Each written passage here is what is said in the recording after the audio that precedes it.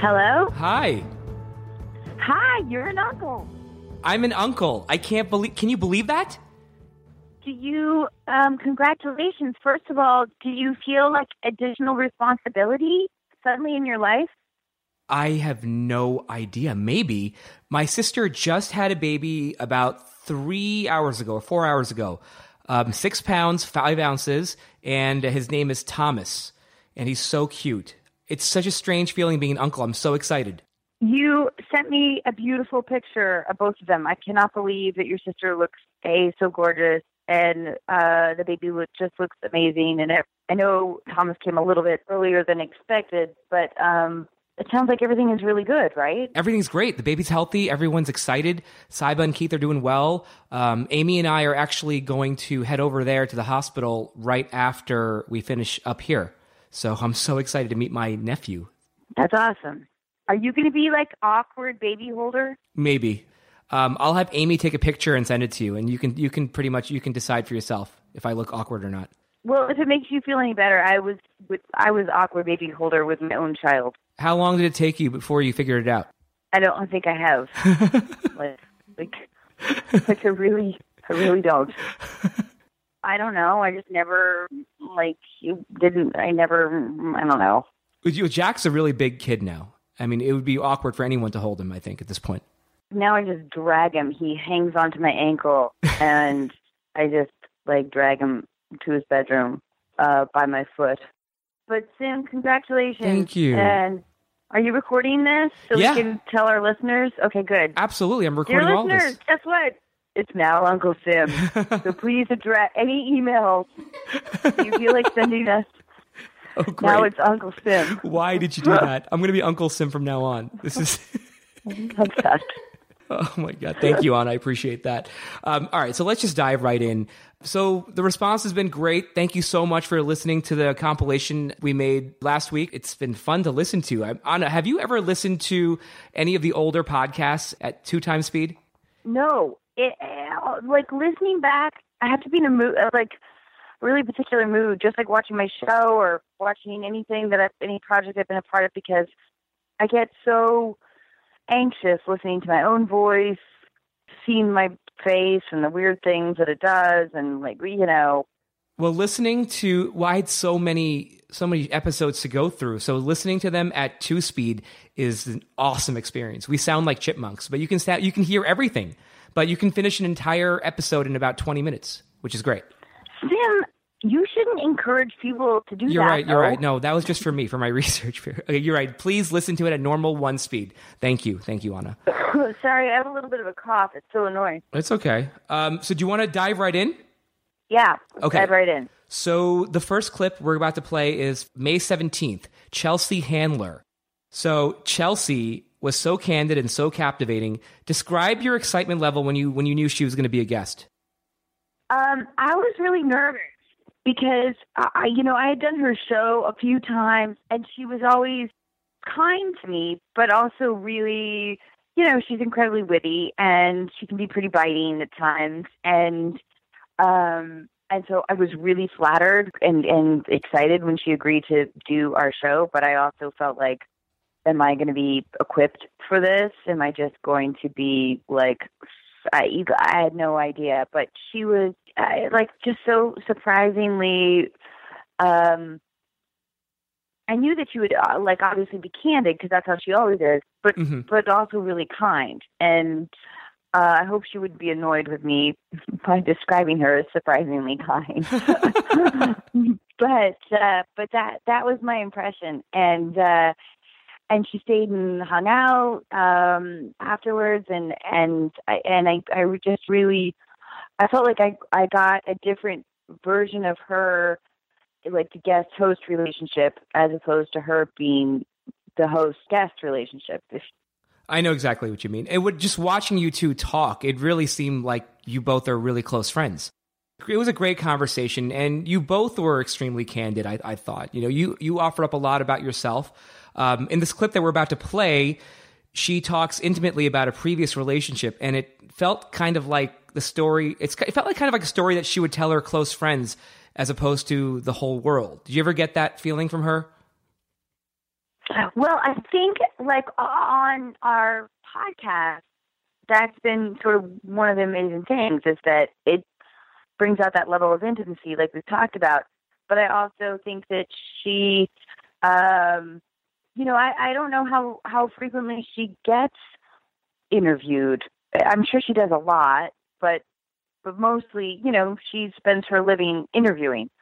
So I wonder if for her it's a different kind of therapeutic relief to be on the other end of the microphone, in the sense of of revealing yourself. And I was so appreciative of how hysterical she was, but also really honest and kind and herself as well. She's also, she can totally be terrifying. She can. I mean, I've been at a couple of her parties where she's like, "Oh, so you're that mess." Wow. And I'm like, yep. She said that, but she said that jokingly, right? I hope so. All right. Well, let's listen in right now. From May 17th, here's Chelsea Handler.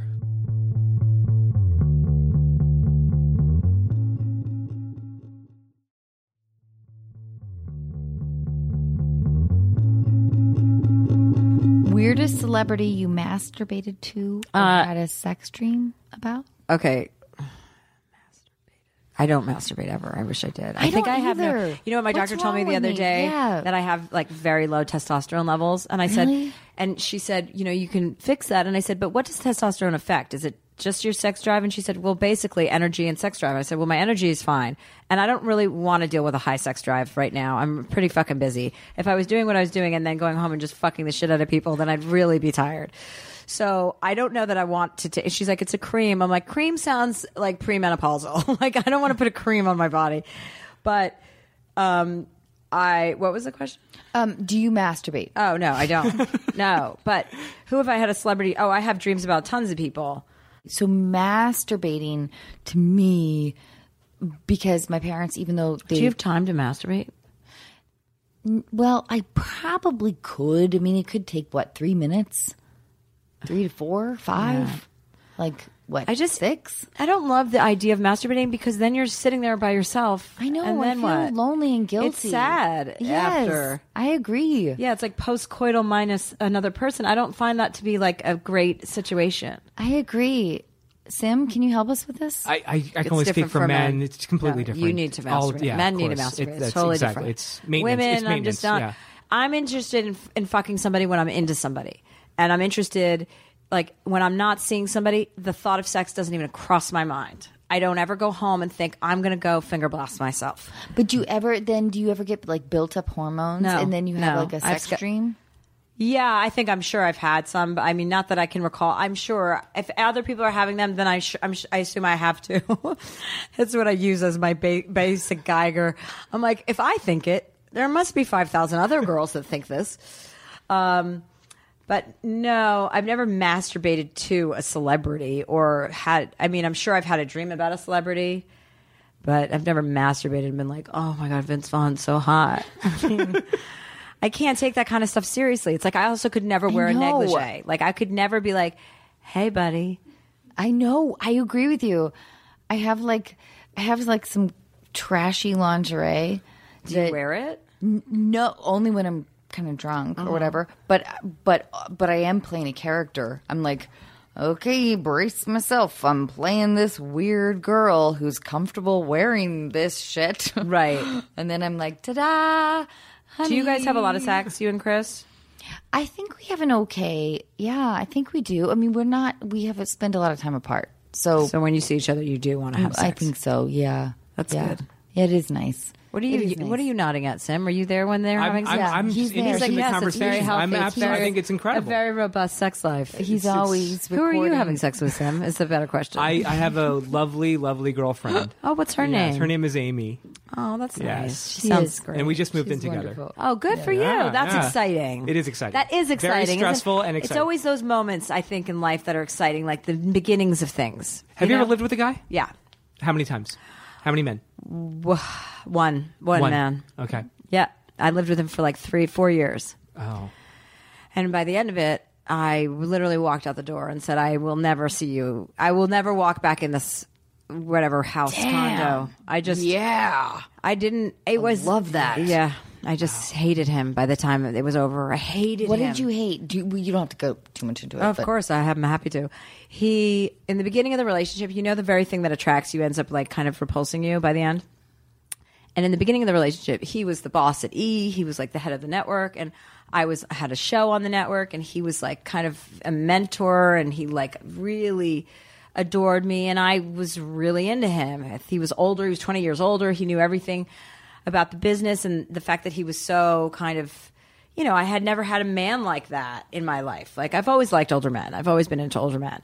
And as you get, like, now that I'm 40, I'm like, well, not that much older. Like, you can't have a 20-year age gap when you're 40. I'm like, okay, maybe 48 is my limit, not fucking 60. When I was 20, I could date a 40-year-old. When I was 30, I could date a 50-year-old, and then it's a wrap. So, and then he did this cute little thing where you would, like, eat potato chips, and you would dip them in pico, like, not pico de gallo, but, like, canned salsa. But potato chips, Yummy. not yummy. No. It's not. They don't go together. Yeah. It's like potato chips and ranch, or okay. tortilla chips and salsa. It's not Right. potato chips and salsa. So he would eat that shitty fucking canned salsa, and he would put them on his chips. And I remember like the last 6 months, because I really tried. We went to therapy, and I just outgrew him. That's all that happened. I fell in love with a man that was older than me because he loved me and was like fawning over me like a complete narcissist does. And then I grew up and realized I don't want somebody fawning over me. I want somebody who's going to fucking tell me the truth. And I outgrew him. And by the end of that relationship, every time he dipped a potato chip into that fucking salsa, I wanted to rip my vagina out of off of my body and throw it onto his face.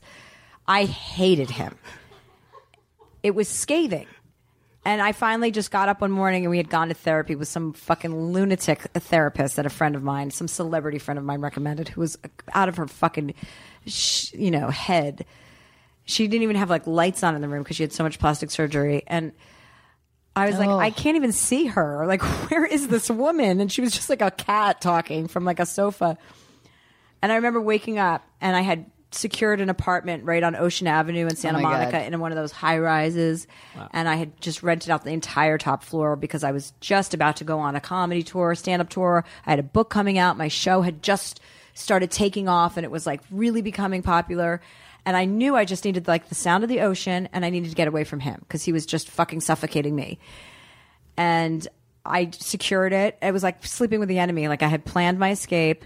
And then I got up one morning, and he pushed my buttons too far and just said something like, "You're an ungrateful whatever." He said something really nasty, and that he was going to cancel my show, and I was going to be nothing without him. And I said, "I'm walking out this door, and I will never walk back in this apartment again," or condo. We had bought a condo. Damn. And he said, "You'll never keep it." And I said, "I have more cash than you at this point, so you can fucking buy it from me, but you will never control me like that. Ever."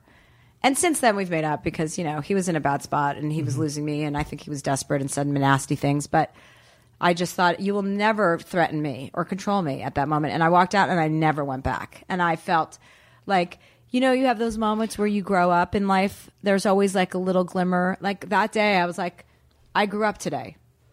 And he scared the shit out of me. I thought maybe I'd lost everything. Like, maybe he meant it. Maybe he was going to cancel my show. Maybe I was going to be nothing. And maybe my only success was because of him. And then I went on a book tour, and I had a #1 New York Times best-selling book, and I did stand-up in 64 cities, all while doing my show. And I thought, yeah, I'm fucking powerful. I'm fucking strong. And not to be like an egomaniac, but no one will define you. No one can ever take yourself away from you. And I had to get back to myself. I love it that you had the plan, though, because I think that my theory, and I talk a lot about this. I don't like to gender stereotype, but I do think that a lot of times women are in relationships, and it's like, okay, if you don't change this, I gotta go. If you don't change this, I gotta go. If you don't change this, and then like that continues for like 3 years. Women say that to men? Yes. And then finally, when it's like, you didn't do it, I'm out of here. There's the shock factor for the man. Like, what? Yes. Mm-hmm. Oh, but you didn't even give us a chance. Right. And it's like, no, dude. How did you break up with your first husband? Can you talk? Well, I can't talk probably too much about it, but I but there were so many red flags that I just didn't, and I was immature. I was an idiot. I was like a small town girl from north of Seattle that was kind of blown away by the industry, and moved in early on in a relationship when I shouldn't have. You know when like you move in, and you know you should not be there. You're like, everything I'm doing is wrong. Yeah, like I know I'm being wrong. Yeah, in every way. But and then got married. But I did feel like the relationship, at least, okay, I'm checking that off the list. Like there is that pressure of like, okay, getting married means that I've accomplished that part and I can focus on my career. And that's how I felt. And anyway, it was we were just too young, and then I he was not happy. That you broke up with him? Oh no, I think he was not happy with me in general. Oh, I know I seem super charming and fun, but wait till you have me in bed, Chelsea.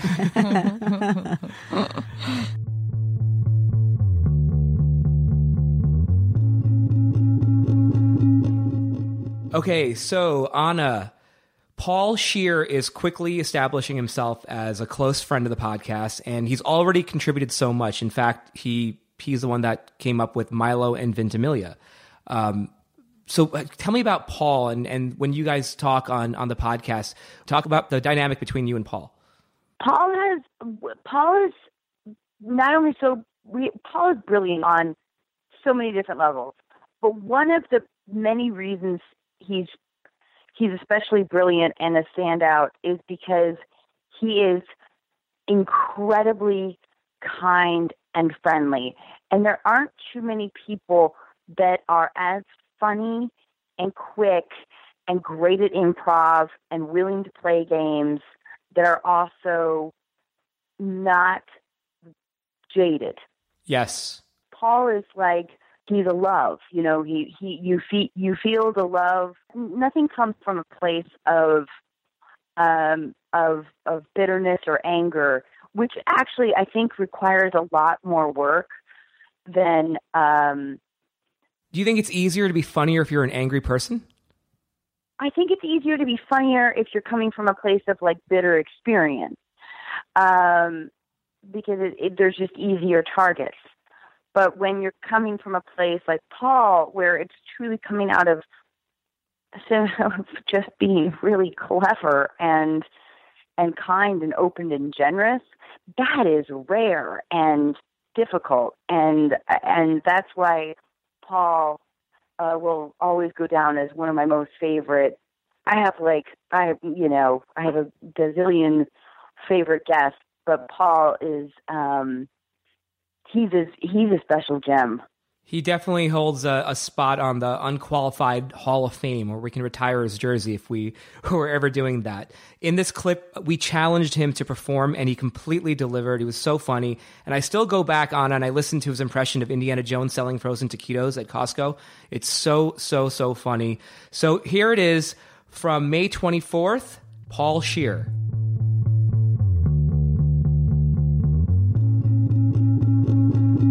Here's some more. What is this? What roles are we playing? Now, am I the executive? We're having fun I'm the with executive. some improv. Okay, Should I great. read What's them? your name? What's her name?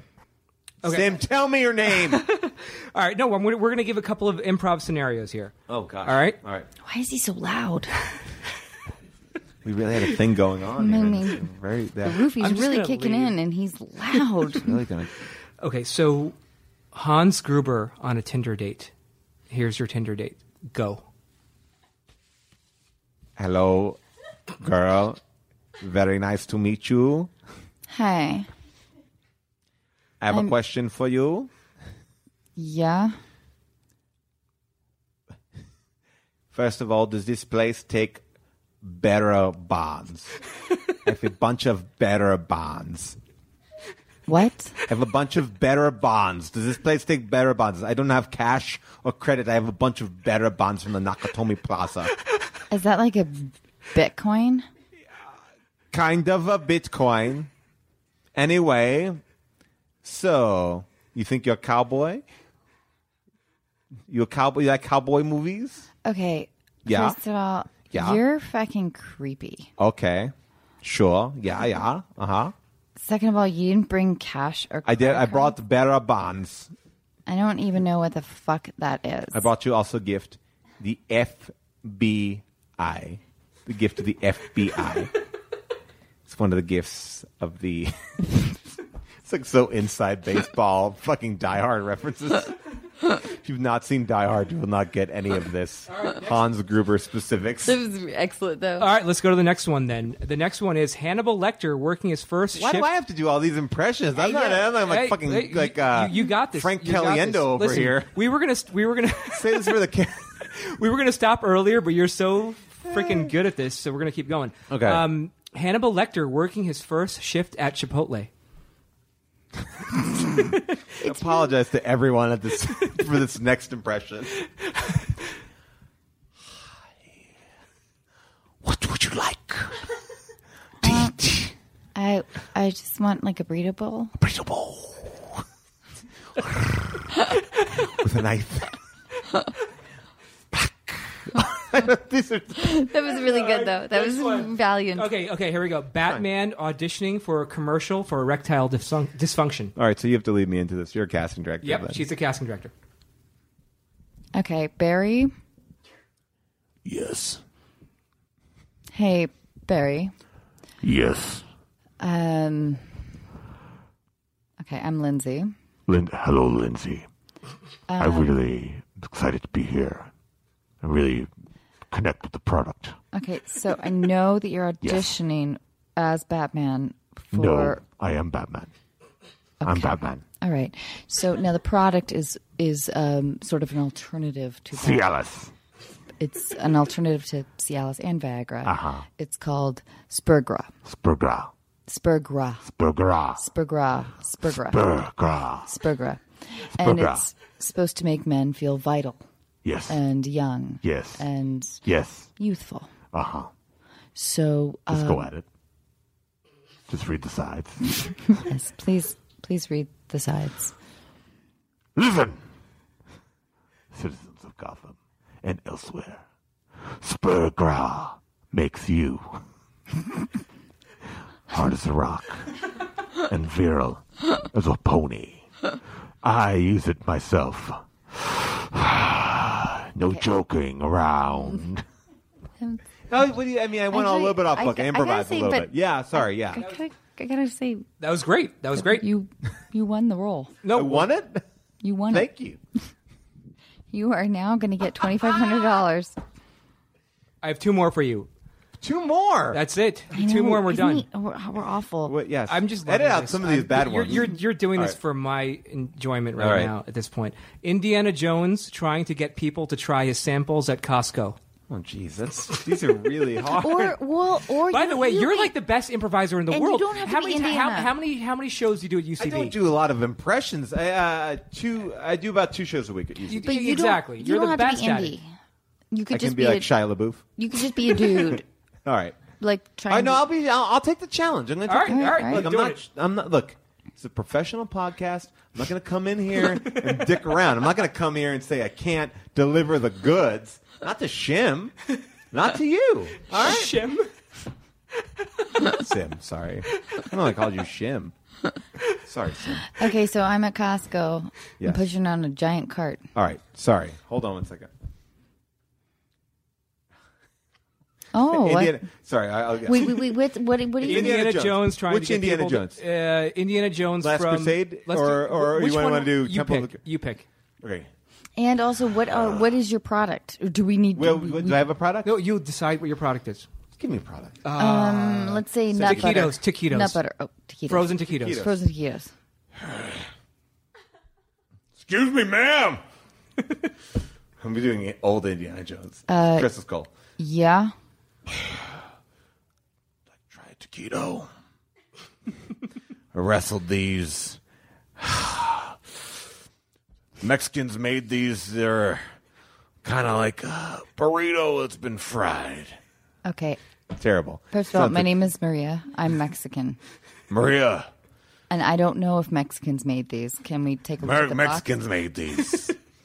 Mexican, just put one of these in your mouth. I don't think so. But I Okay, took this is Sankara not- stones. this I is took not Sankara stones out of a temple to put in a museum. This is not They authentic. burned through my bag. God damn it! Eat a taquito. If I put 3 of these taquitos in my bag, they'll burn through. That's how good they are. When I took these taquitos, I brought a bag of sand in. To take the taquitos, I had to justify how much they were, and I justified the sand, and I put it on a thing. I took the taquitos. Now I'm giving out this free sand, Okay, please. now this is Nazi taquitos. the weirdest story I've The ever Nazi heard. taquitos. Hitler made these taquitos. God damn it, eat these taquitos. Don't let the Nazis Hitler? win. Hitler. Made Taquitos. Come back here. Whoosh.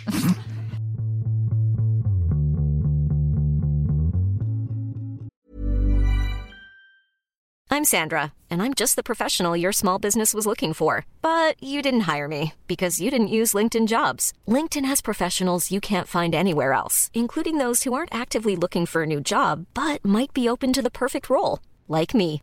In a given month, over 70% of LinkedIn users don't visit other leading job sites. So if you're not looking on LinkedIn, you'll miss out on great candidates like Sandra. Start hiring professionals like a professional. Post your free job on linkedin.com/people today.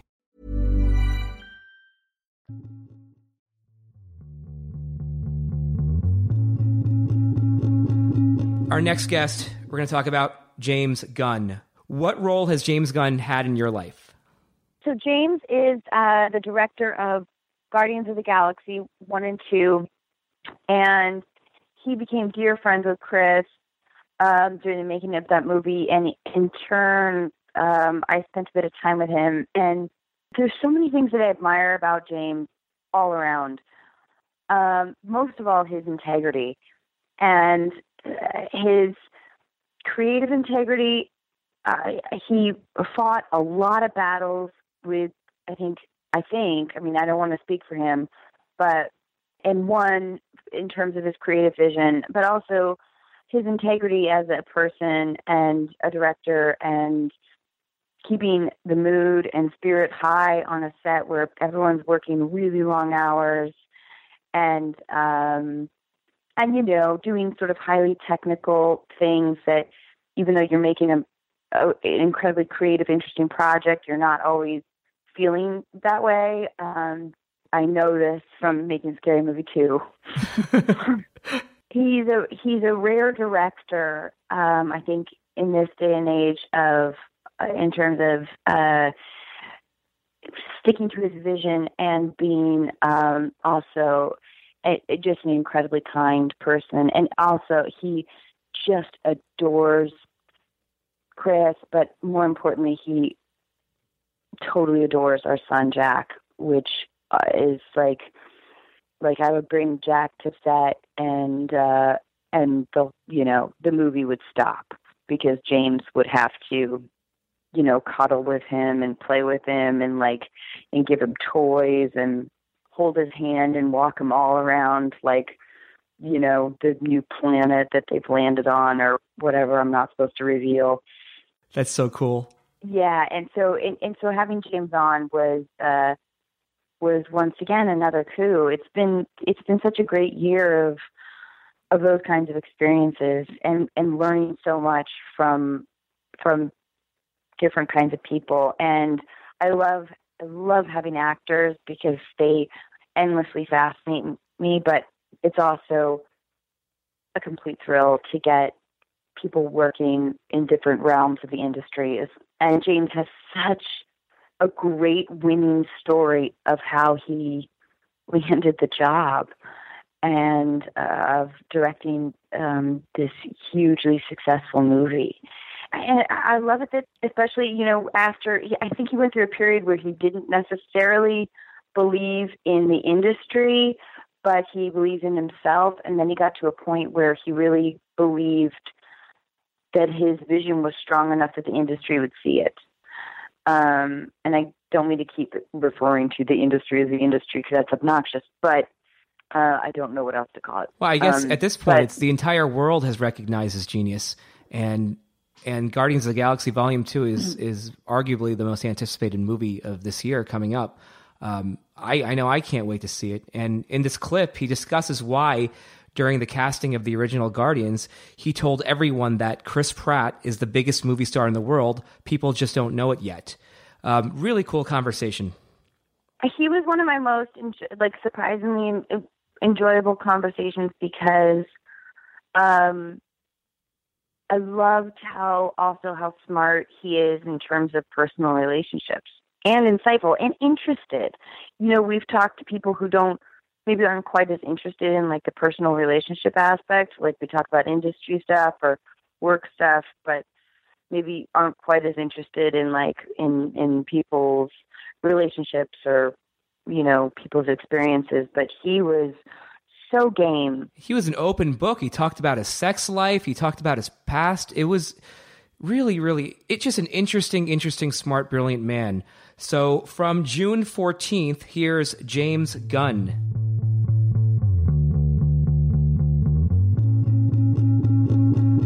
Now, okay, and I promised Chris that I wouldn't talk too much about this, and I know you've talked a lot about this, but I can't help it. He's my husband. I'm super proud. And but in casting of him, because you cast him in The Game Changer for him, sure. It's changed my life. It's, you know, it's had an incredible impact. And I know that he wasn't a likely choice at the time. He was pretty hefty and you know, pretty unknown. But I love it that you clearly wanted somebody to play Peter Quill who had a sense of humor, and I love it that you gave him. There's that. I don't know how you feel about it, but there's that amazing. I don't know how you feel about it going viral, but there's that amazing audition piece between Chris, him and Bautista. Yes. Yeah, that's it. That's how he got the role, because it was. I saw Chris read. I mean, people know this story about how I didn't want to see Chris for the role.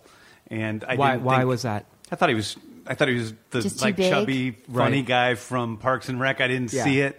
And Sarah Finn, the casting director, kept pushing me until I saw him. And then I saw him, and I knew, and this is 100% true, within 20 seconds of him reading, I knew he was the guy. Why? What was it? Because, you know, I was looking for somebody who was like Downey was with Tony Stark, basically. Somebody who could fulfill all the words I had on the page, but at the same time brought something extra outside of that to the role. Because just being this charming, funny guy wasn't enough, if that makes sense. Well, and Chris is a natural hustler.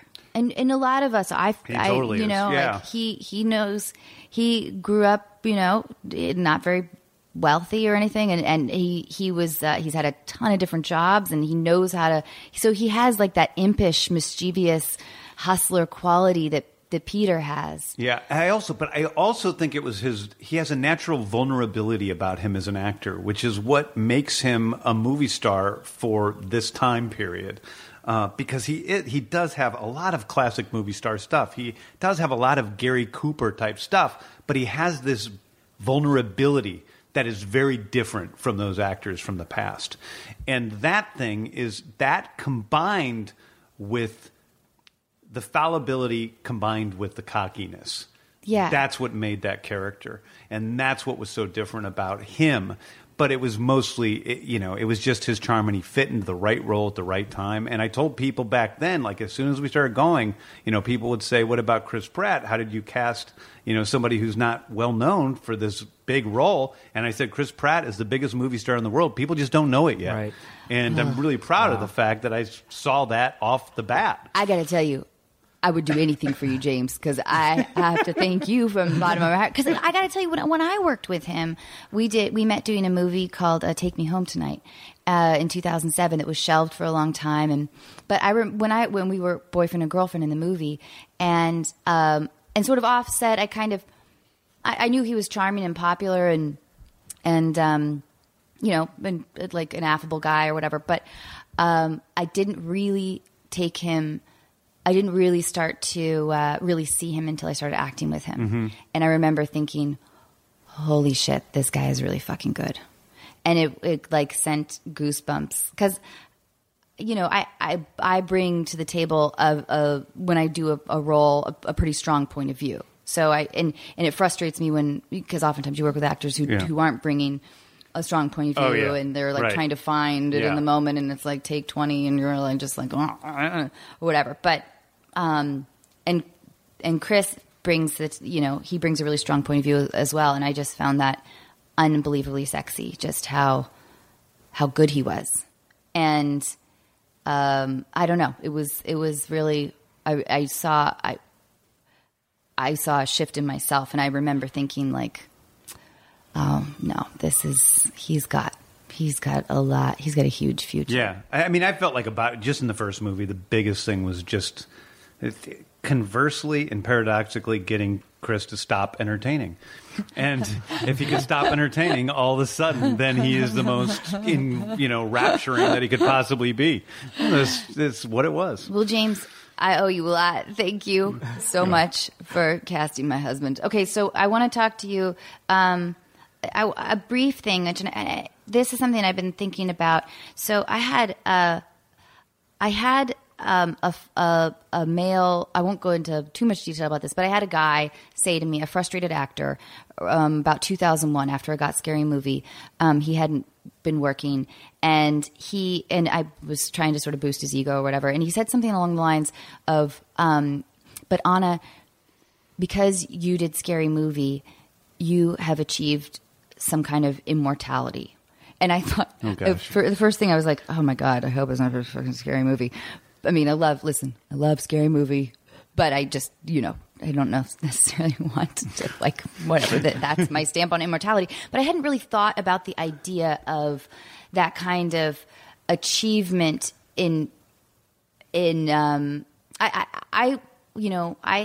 I love material things, and I love acting and everything, but I hadn't really thought about the idea of needing to make a stamp, or I don't know. So I wanted to talk to you a little bit about that, because I know that it means, it's sort of a question, and I had Sim write this down because I wanted to phrase it appropriately, where you might have to admit to some degree of vanity. Yeah, sure. I have plenty of vanity. Don't worry. It's like I don't have to admit to some degree. It's been a huge driving force of much of my life. But now that you have an artistic imprint that will last until the zombies kill us. Even then, they might really love Guardian. Yeah, maybe. I mean, the thing is, it doesn't make any difference. It makes absolutely. I mean, sometimes I'm very competitive. First of all, like very competitive. So I really want to make the greatest possible movies I can make. And, with Guardians Volume 2, I want to make the greatest spectacle film ever. Like, that's what I'm committed to. But at the same time, it doesn't make any difference. It's all building sandcastles, because eventually we're all gone. Whether we're gone or go somewhere else, we're gone. And, being immortal means what? Like, how long is humanity really going to last? It's not immortality. And the overall scheme of things, it seems like nothing to me. I don't know if that's like a weird way to look at life, but I think it's a healthy way to look at life. I'm so zen about it. It's really about, it's about the struggle. It's about doing what I feel like I was born to do. It's about really fulfilling what I think my, reason is for being on this planet. And it's about serving other people at the end of the day, and touching other people and making other people's lives a little bit easier because of what we do. And that is what drives me at the core of it all. And then I have this other part of me that, like I said, is really competitive and always has been. And somehow those two things exist in me side by side, and they seem like they're opposing, but they're really not, because the competitive part of me helps serve other people. Yeah. No, I think that's incredibly healthy, because it's easy to get wrapped up in the vanity, and we talk a bit about this on the podcast, like the struggle with vanity, especially in this industry, and especially as a woman, that for all different reasons and everything. But if you're looking, it's almost like if you're looking for the trophy from this industry, it will just continue to be, it will just always be elusive, because you just have to figure. Right? Like, yeah, because what you do is, I mean, I think I learned it when I was young, and it was, because I've been making movies for 20 years. And so when I first like walked a red carpet, And I'm like, you know what? In practice, this is not fun. Like, this is just... It seems like it's such a great thing when you're a kid and you imagine yourself walking the red carpet and everybody's going to be looking at you and you're going to be so cool. But really, it's just completely sort of humiliating. And you feel like you're an animal. And then there's always the struggle for they're taking your picture, the person behind you and the publicists are pushing you around. And the whole thing is just completely humbling and humiliating and not at all, it's not that exciting. And when you're looking at somebody who's famous or successful outside of yourself and you're seeing that thing, that's the thing you want to be when you're young and you want to be famous and you want to be successful and you want to be rich. You're seeing that thing that doesn't exist because it is by its very nature outside of yourself, if that makes sense. Oh, completely. So it's like it's a worthless thing to chase after. And that's what I always tell people, because people are always telling me, I want to be an actor, or I want to be a director. I want to be this thing. And I'm like, do you really? Right. Because it's really about, Anna going to set every day and waking up at 6 o'clock in the morning and sitting there and going through this stuff and not really feeling the glory that other people think you have. Right. And enjoying that process. And yes, getting paid for it, which is great. But enjoying that process enough that it's worth doing and feeling enough fulfillment from doing that it's worth doing. And my dog is going through all your equipment right now. I love it. No, I don't know why you would have ever seen pictures of me on a red carpet, but I get so uncomfortable that all I do is like unhinge my jaw and I just make the craziest faces because I'm so awkward. I don't know how to close my mouth and do like the side thing that I'm supposed to be doing. Yeah. With like the smoky eyes. So as a result, I have these crazy smoky eyes and I just look insane and people can see like my back molars and I'm just like, and I never know how to hold my body. I feel because like you said, it's like I haven't gotten that character down. It's probably that red carpet character. I mean, how many people do you know that enjoy it?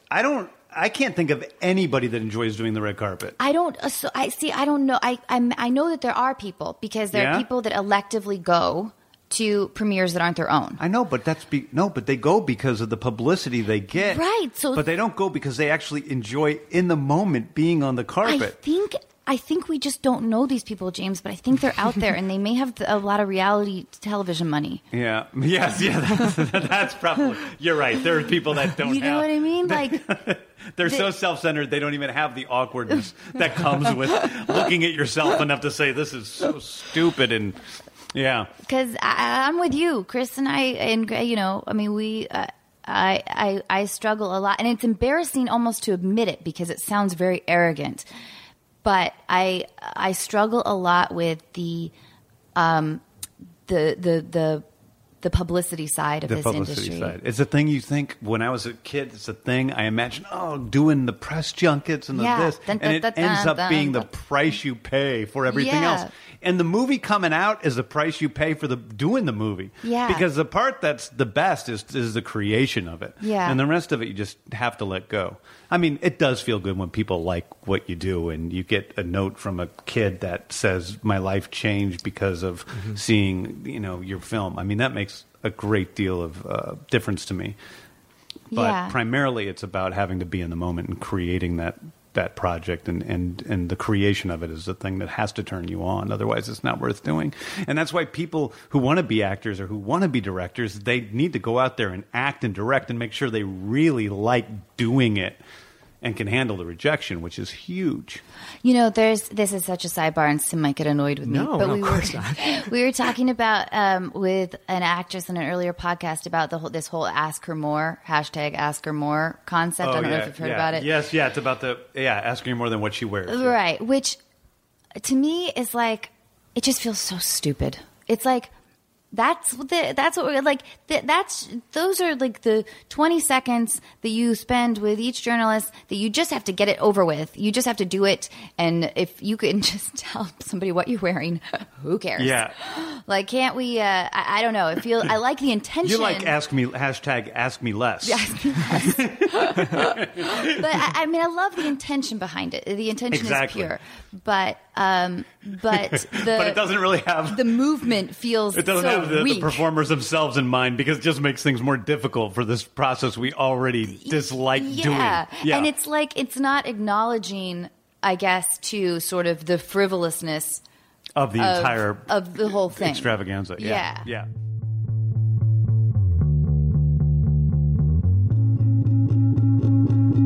Okay, Anna, so the next clip, we are going to listen to a clip from Keegan-Michael Key, and I can probably listen to this episode just on repeat, over and over again. I never get sick of it. He's that engaging, he's that hilarious.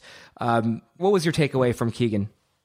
Keegan was so incredible because, once again, it was one of the first times I think that we started really exploring the improv world in our podcasting, and like we had done like little stuff before, and we always knew that there would be a learning curve, and we always knew that that we were going to try to like find who we are, and we still are, and I hope that we always continue to do so. But that was definitely one of the first ones where we really started to I felt like open up, between Paul and Keegan and Jason and Zukas, like our improv. We're talking about three of the best in the world. Yeah, they're unbelievable. And that to me was so much fun. He had no idea that what we were about to do, in terms of me playing the horrible Karen Sarducci, pitching him like the worst Rosemary's Talking Baby is still probably my all-time favorite. It's I still love Titanic. Titanic 2, Let's Get High. But the fact that he went into the whole, like before I even pitched anything, he went into it with saying, "Can I just say, I love the What Was series." And yes, instantly I felt like, oh my God, game on. And it's so fun. And am I out of my league? I don't know. You were not out of your league. It was so much fun to watch you two perform. And you've been getting better and better, Anna. I'm so proud of you, and the fact that you're not only holding your own to some of the best improvisers in the world, but you are so ridiculously funny, and you have me cracking up sitting right next to you all the time. Sim, you know what? The best thing about, even when I tell you to like fuck off, you still say really nice things like that. And the truth is, though, I know that you must at some point be going a little bit crazy when I go on and on with a character. But anyway, we can talk about that later. I am thrilled. Keegan is a total gem, and I think I would be. I don't know. It would be like the best birthday gift ever if he came back on the podcast. So interestingly enough, Amy and I ran into Keegan at the Passengers premiere after party. You weren't there, but Keegan was there, and he gave us a huge hug. Way to name drop. I'm just telling you that he told us that he had a blast and he really wants to come back. You said that you wanted him back, and I'm telling you right now that he wants to come back. So let's bring him back. I love that idea. I love that. Because it was like a semi-decent tennis player playing with somebody really good, and just like volleying for a little bit. And if and when he does come back, I want to have some great stuff prepared that will take him by surprise. Oh, so it's going to be so much fun. Until that happens, let's hear Keegan-Michael Key from June 21st.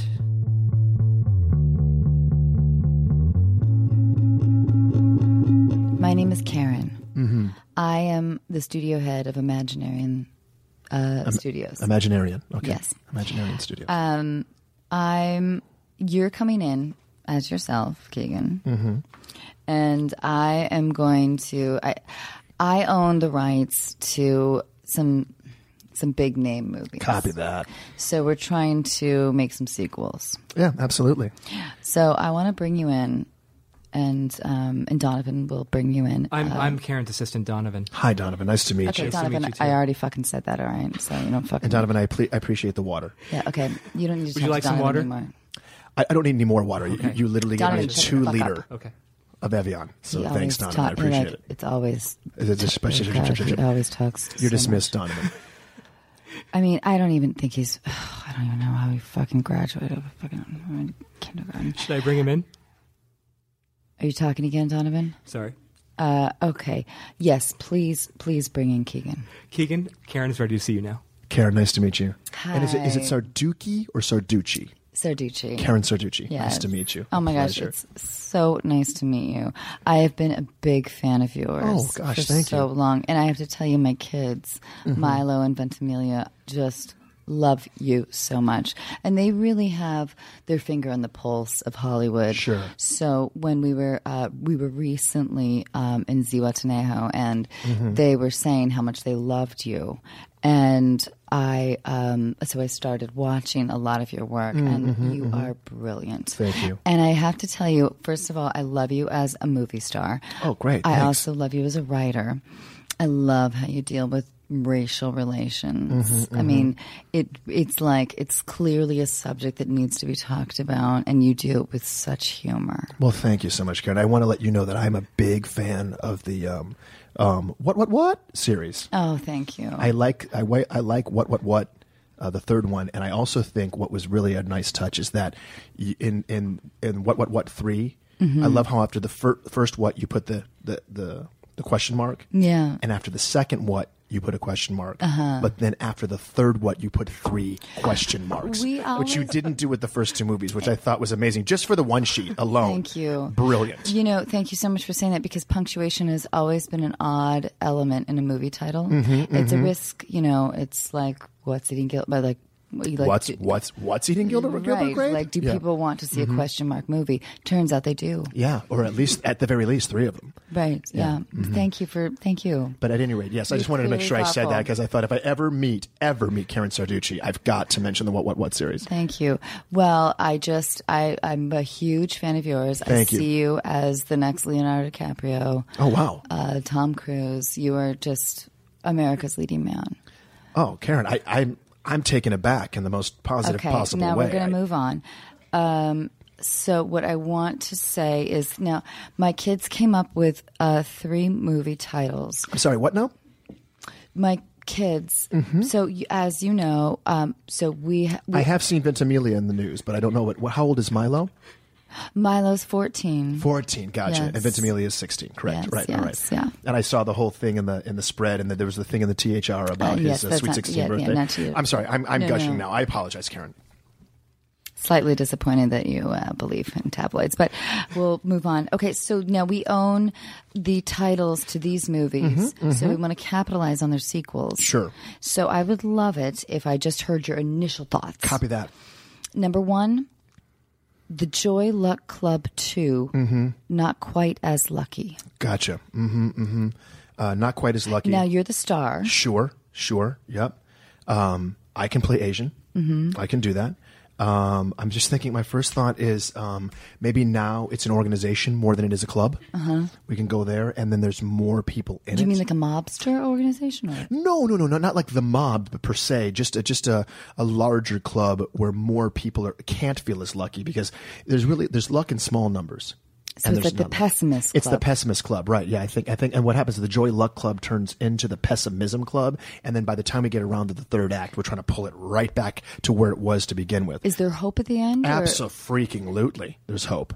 In fact, we're going to change it to the Joy Hope Club, and that's what they're going to change it. There's going to be a banner at the end, and that's what they're going to change the name of the thing. And Like then a we'll do birthday some- party Yeah, banner? and then we'll do some traditional Chinese dancing. Yeah. Do you know how to Me? traditionally? Oh, Chinese- yeah. I am an expert in Chantois, yeah. Okay, Chantois, all yeah, right. style. All yeah. right. Well, I like where this has started. I just feel like a lot of set pieces. Maybe it's Chinese, but it has a Bollywood feel. I'm just thinking we might do a dancing. couple of set pieces here, there, and Well, perhaps you are everywhere. You're a wonderful dancer. And Milo says you can sing. I can sing as well. Sometimes a person sings a song in his heart. Mm-hmm.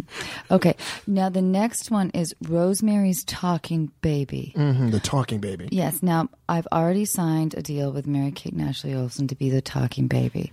But here's the thing. This movie takes place in 2043, a time where man can actually have a baby.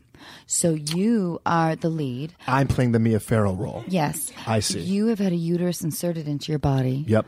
Because you're a generous man. You don't want to, your wife or your partner, whomever, a gay man, whatever, however you decide to go with this. I'm with it. You want to experience the idea of childbirth. Right. So you are giving birth to Rosemary's Talking Baby. Mm-hmm.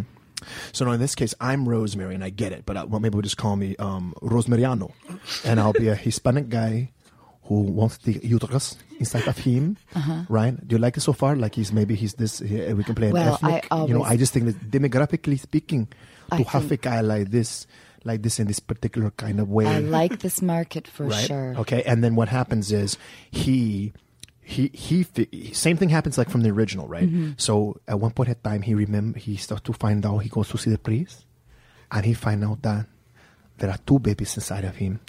Two bebés. And what happens is he realizes one baby is the devil baby, and the other baby is regular baby.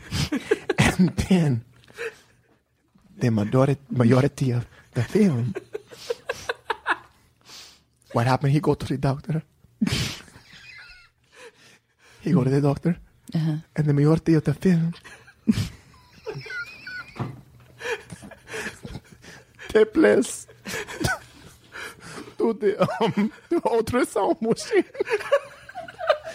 and there is a battle between good and evil inside of his home, and then we can decide later. We can decide later as we go forward if we want the good baby to win. If the bad baby wins, there could be a Rosemary's 3. That's my initial thoughts. I like it that you're kind-hearted, potentially that you want both of them to. I love it. That then outside, you cut outside of the ultrasound machine every now and again, and there is Luis, and he's ambivalent to say the least, because he wants both of the babies to live. The evil baby is still my baby. That's something like that. So we can really tug at the heartstrings. Thanks, Karen. I knew that you were brilliant. Okay, the third and final movie that we also own the rights to is Titanic. So our third movie is already called, we already have the title, Titanic 2, Let's Get High. So this is what happens. Because of the tragedy of the early 1900s and the Titanic sinking, both, well, if I may, I don't want to leave anybody out, both the Titanic and the Lusitania. What has happened is Boeing Industries has made Titanic the plane. Now, what's the subtitle again? I try to make sure. Let's Get High. Let's Get High, correct. So they've made a plane. Milo loves to smoke weed. He does. Okay, great. Yeah. So the plane is the size of the original Titanic boat, okay? And what happens is we're going to go. It's an indestructible plane. It's an indestructible plane. It cannot be destroyed in any way, shape, or form. In fact, they do test runs on prototypes of the Titanic plane. This thing is just bouncing off of mountains. No big deal. And still makes it to its destination. It's like an AC-3 Airbus times 4. They don't even know how they got this thing in the air. We're talking Howard Hughes Grey Goose times 6. Schwacks. Okay, that's just a little piece of slang that I've made up. So they're in the air, and then what happens is they're not aware of the fact there's a phenomenon, a barometric phenomenon that takes place that only happens once every 2,000 years, and it creates an iceberg that floats in the air. Because little do we know, clouds do weigh tons and tons and tons. But there's a lot. What happens is there's a cold front that meets a colder front over Antarctica, and this particular trip, that the plane is going to go over the top of the globe. They think we're good to go here, no big deal, and then sweep, sweep. And the guys, and then you have Jack, right? Jack, but now Jack is he's not just a peddler. It's me, right? huge weed Now you're in dealer. like the lower. I'm in steerage. Yeah, okay. you might even be in like where the baggage. I could actually, yes. There's like 6 guys that stowed away in baggage, but baggage. This is how huge. This is how Titanic the Titanic is. Baggage is the size of 3 767s. Just baggage. They've got giraffes down there. Just like crazy live produce. I'm selling weed to the other 6 guys. Some people are coming down from middle class, not first class. They're coming down to buy weed. Nobody's Maybe do monitoring an the plane. Irish jig though. I can absolutely do that if you'd like that. I can play Irish, black Irish, and then what I'll do is I'll sell the marijuana, right? And I make my way up, and I meet a young lady. She comes down to get high. Perhaps it's played, Karen, by someone I don't know. I really enjoy the actress Anna Faris. Perhaps she plays the role, right? Okay, but she's not big enough. But Copy we that. do have we have an amazing deal with Reese Witherspoon, and I just want to ask you, just between you and I, Sure. Is blackface still offensive? Because Here's the thing. I'm Easy. wondering. I don't know. I mean, I know she wants to explore her horizons. You know, she wants Reese to. does. Yeah. So anyway, I'm just wondering, just on a personal note, side note, is it? I don't know. Is it still a thing? Yeah, it's still pretty goddamn horrible. Yeah. Yeah. That's disappointing news. I'll be honest, I'm a whore. It's disappointing for me as well. I wish we could do it. I would just slap some mahogany all over Reese's face. Get the cork and light that stuff up and swoop. I just get it all over there. Good to know. Good to know. Now we could make some changes scripturally if you wanted to, scripturally, biblically, textually. So Take your she pick. comes down from first She class. comes out from first class. We'll figure out her skin color later. We can do it later. Let's for the sake of argument, let's say it's perfectly okay for her to be completely racist, like brutally racist. And so she comes down to Stewart and she's like, "Yo, man, what's up? Penelope." And she's got like a Dolomite strut, and then she bumps into the Irishman, and he's like, "How you doing there? What do you like?" And she's like, "Let me get a little bit of that reefer, baby." And then she calls him baby. Baby. And then what happens is they go to the front of the plane. And you paint her breasts. Yes. Well. Whoa, what's happening? I paint her breasts. Yeah. Well, no, I love it, half- Karen. Yes, and I use pastels mostly, but she does black tit You're in and the black pilot. face.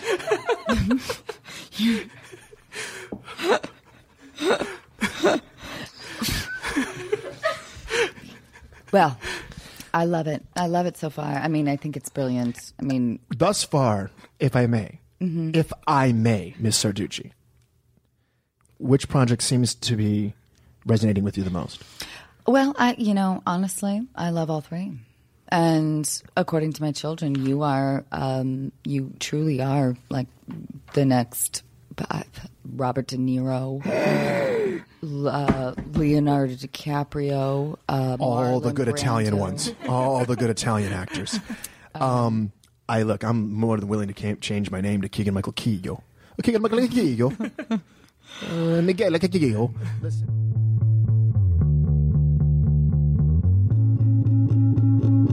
The next clip we're about to play. Wait, Sim. Yes. And don't edit this part out.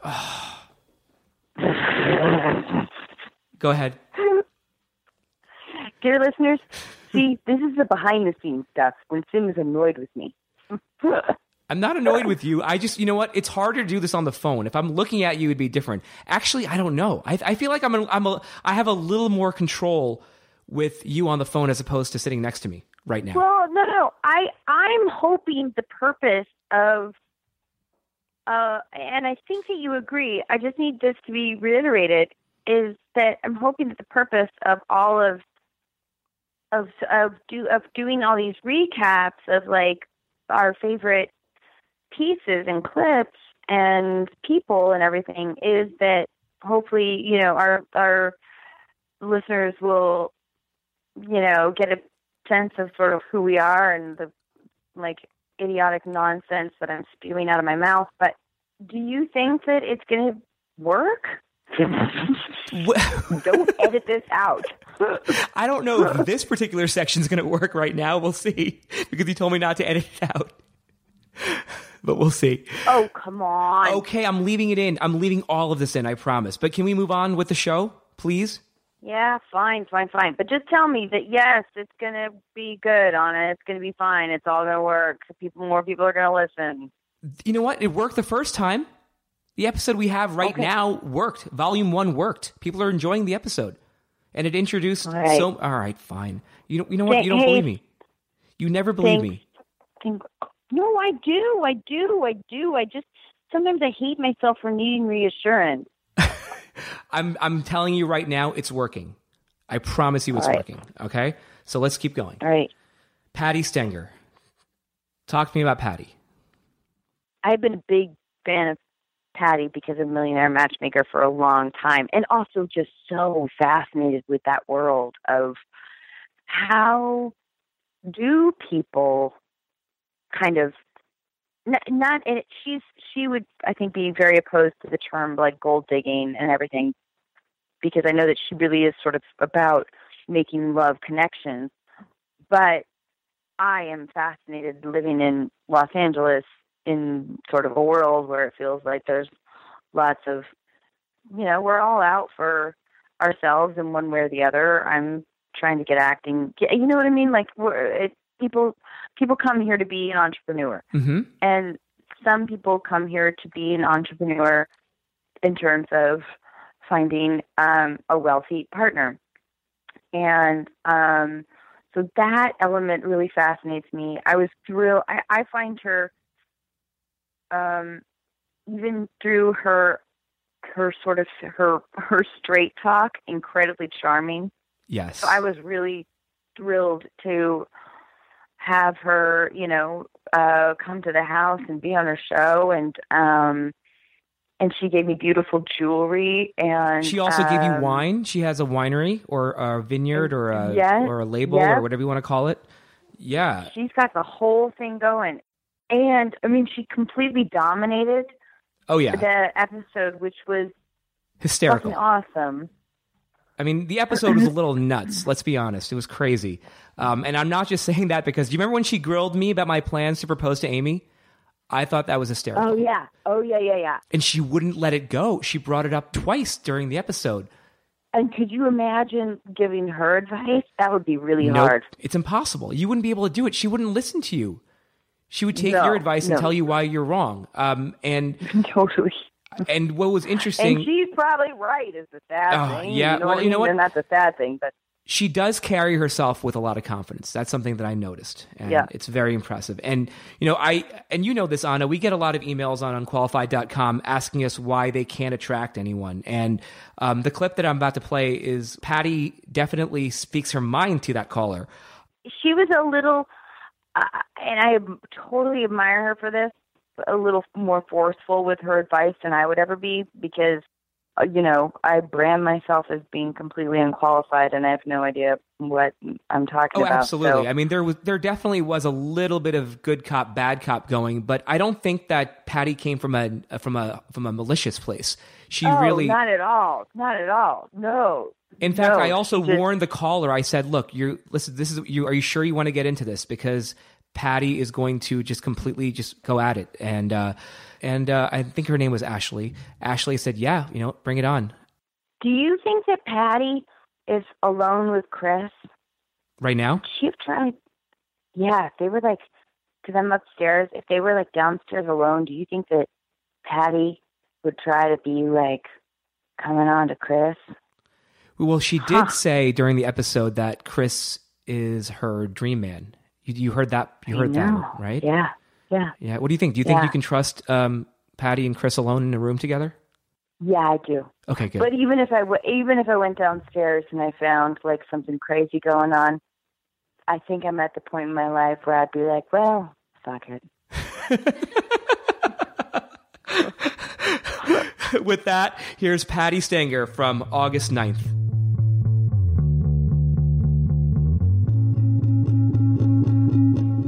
We're calling Ashley right now. She's in New York. She's 31. She works in tech. She's looking for a guy that's nerdy and funny and sweet, humble, brilliant, quirky, and stable. Looking for everything, by the way. She's looking for the total package. Hey, hello? Ashley, it's Sim. How are you? Good. How are Anna you? is here. Hi, Ashley. Hi, Ashley. And so is Patti Stenger. Hey. So Ashley, you want true love, but all the men you're attracted to seem unavailable. Let's try and understand you more so Patty can accurately assess your situation and give you the best advice. So Patty, please take it away. Why do you say they're unavailable? What's the reason? What are they giving you as a reason? Okay. I keep falling into the same kinds of scenarios where I have a very particular type, and then I meet these wonderful men that I think are totally the thing, or they're pursuing me. And I'll either find out pretty soon, maybe like within a couple of months or so, that they're just kind of like at capacity emotionally. They can't go further. They don't really want anything serious. How many have you had in a row? How many have you had in a row? So I was in like a couple of very long-term relationships since I was in high school, essentially. One was several years, one was 3. But those were all the emotionally. Were they all the emotionally unavailable guys? No, they were awesome. They were wonderful. Okay, but so we're talking about the ones that are emotionally unavailable. So how many have you had in a row? Right. So I would say for the last 2 years, every guy I've met is that every 2 months, like six of them, 7 of them? How many? I would say. Men that several. How angry do you get about this experience? I'm friends with them, so I don't really get angry at all. Okay, well, there's your mistake right there and there. There's your mistake right in there. So there's a problem you're having where you're trying to take them out of the friend zone into the romance zone. And technically speaking, if a problem keeps showing up, the universe is saying to you, what are you here to learn? So you need to stop making friends with them.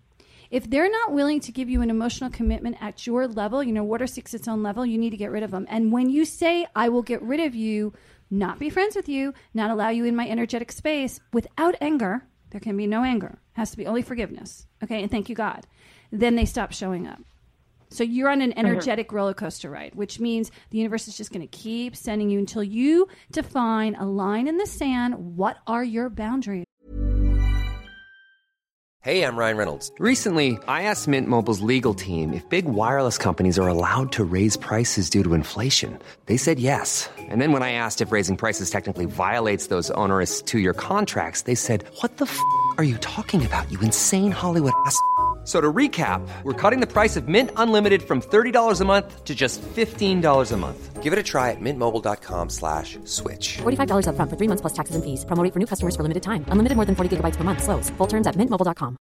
Quality sleep is essential. That's why the Sleep Number Smart Bed is designed for your ever-evolving sleep needs. Need a bed that's firmer or softer on either side? Helps you sleep at a comfortable temperature? Sleep Number Smart Beds let you individualize your comfort, so you sleep better together. J.D. Power ranks Sleep Number number 1 in customer satisfaction with mattresses purchased in-store. And now save 40% on the Sleep Number Limited Edition Smart Bed for a limited time. For J.D. Power 2023 award information, visit jdpower.com/awards. Only at Sleep Number stores or sleepnumber.com. I'm pretty communicative, and that's one of the things that I'm curious about. So I've had talks with my girlfriends about this, and they think there's something I'm doing, even though I'm pretty straightforward, pretty blunt. Do you hear what I just said? Hey, listen. What did I just say to you? What did I just say to you? Who cares if you're communicative? You don't keep dead weight in your energetic space, because let me tell you something. When your new guy comes in who's together, who loves you and wants to give you an emotional fulfillment, he ain't going to like any of these dead weights hanging around. Okay? You just picked up a bunch of litter of terrible, awful, angry, hungry cats. Get rid of them. Ashley, drop them off at the pound. I also want you to know that my new best friend, Patty, if she'll take me, has been bossing me around for the last hour and a half. And I knew what I was getting into. Okay, but she really gives the best advice. But you're not listening to me. You keep saying they're communicative. What is communicative? Here's the thing. Men cannot hear you. All men learn from women with nonverbal signals. 90% of body language is nonverbal. Did you know that? So no matter what you say to them, they're not downlining. They're just saying, I could fuck her. I could fuck her. I could fuck her when I feel like it. It's on my terms. I could fuck her. I could fuck her. I could fuck her. I really don't want to give her commitment. She's really hot, but there's something probably better out there for me. But if I was bored one night, midnight, I could probably fuck her. Mm-hmm. So then what is the solution? Get rid of them. No more friends. No more friends. No more friends. Define my question was. Okay. No, keep going. What's your question? I'm listening. My question was, that's when I say I'm friends with them, I mean on good terms. I don't actively pursue friendships and we don't hang out. Okay, but that's not a good friend. terms. A friend is a friend is a friend. That's just somebody you said, okay, I'm not mad. Now maybe you need to say, you know what? I don't really want you in my life. It was really nice knowing you, and delete him out of your phone. Delete. Okay, take all those guys tonight. You're going to go home tonight, get a glass of wine, and delete. Residue. Get rid of the residue. Emails. Anything they've sent you. The shit they gave you, put it in a box in the garage. Delete. Get rid of the energy. I do think it's true that you can't, and with this has been a learning lesson for me, which will be a lifelong one, that I cannot force somebody to like me if they don't. But the thing is, she keeps getting the same thing over and over again. So remember when you have the issue about the men with no money and Chris changed that game? Right. Okay, you have to decide. It starts with a decision. Right. Like, once you decide, I'll give you an example. So program men love me. AA people love me because I'm very responsible. I don't really drink that much, although I own a wine company and I drink my wine. PS Match. You can look for it online. But the bottom line is I decided I didn't want another program person. So the last 2 weeks, program people showed up on the apps and I was dating them and I didn't know about it till I got on the date. And then I just said, you know what? I don't really want them anymore. And I energetically canceled that, and I have a date Tuesday night with someone who's not in the program. So I didn't get mad. I just said, universe, thank you for showing me who he is on the first date.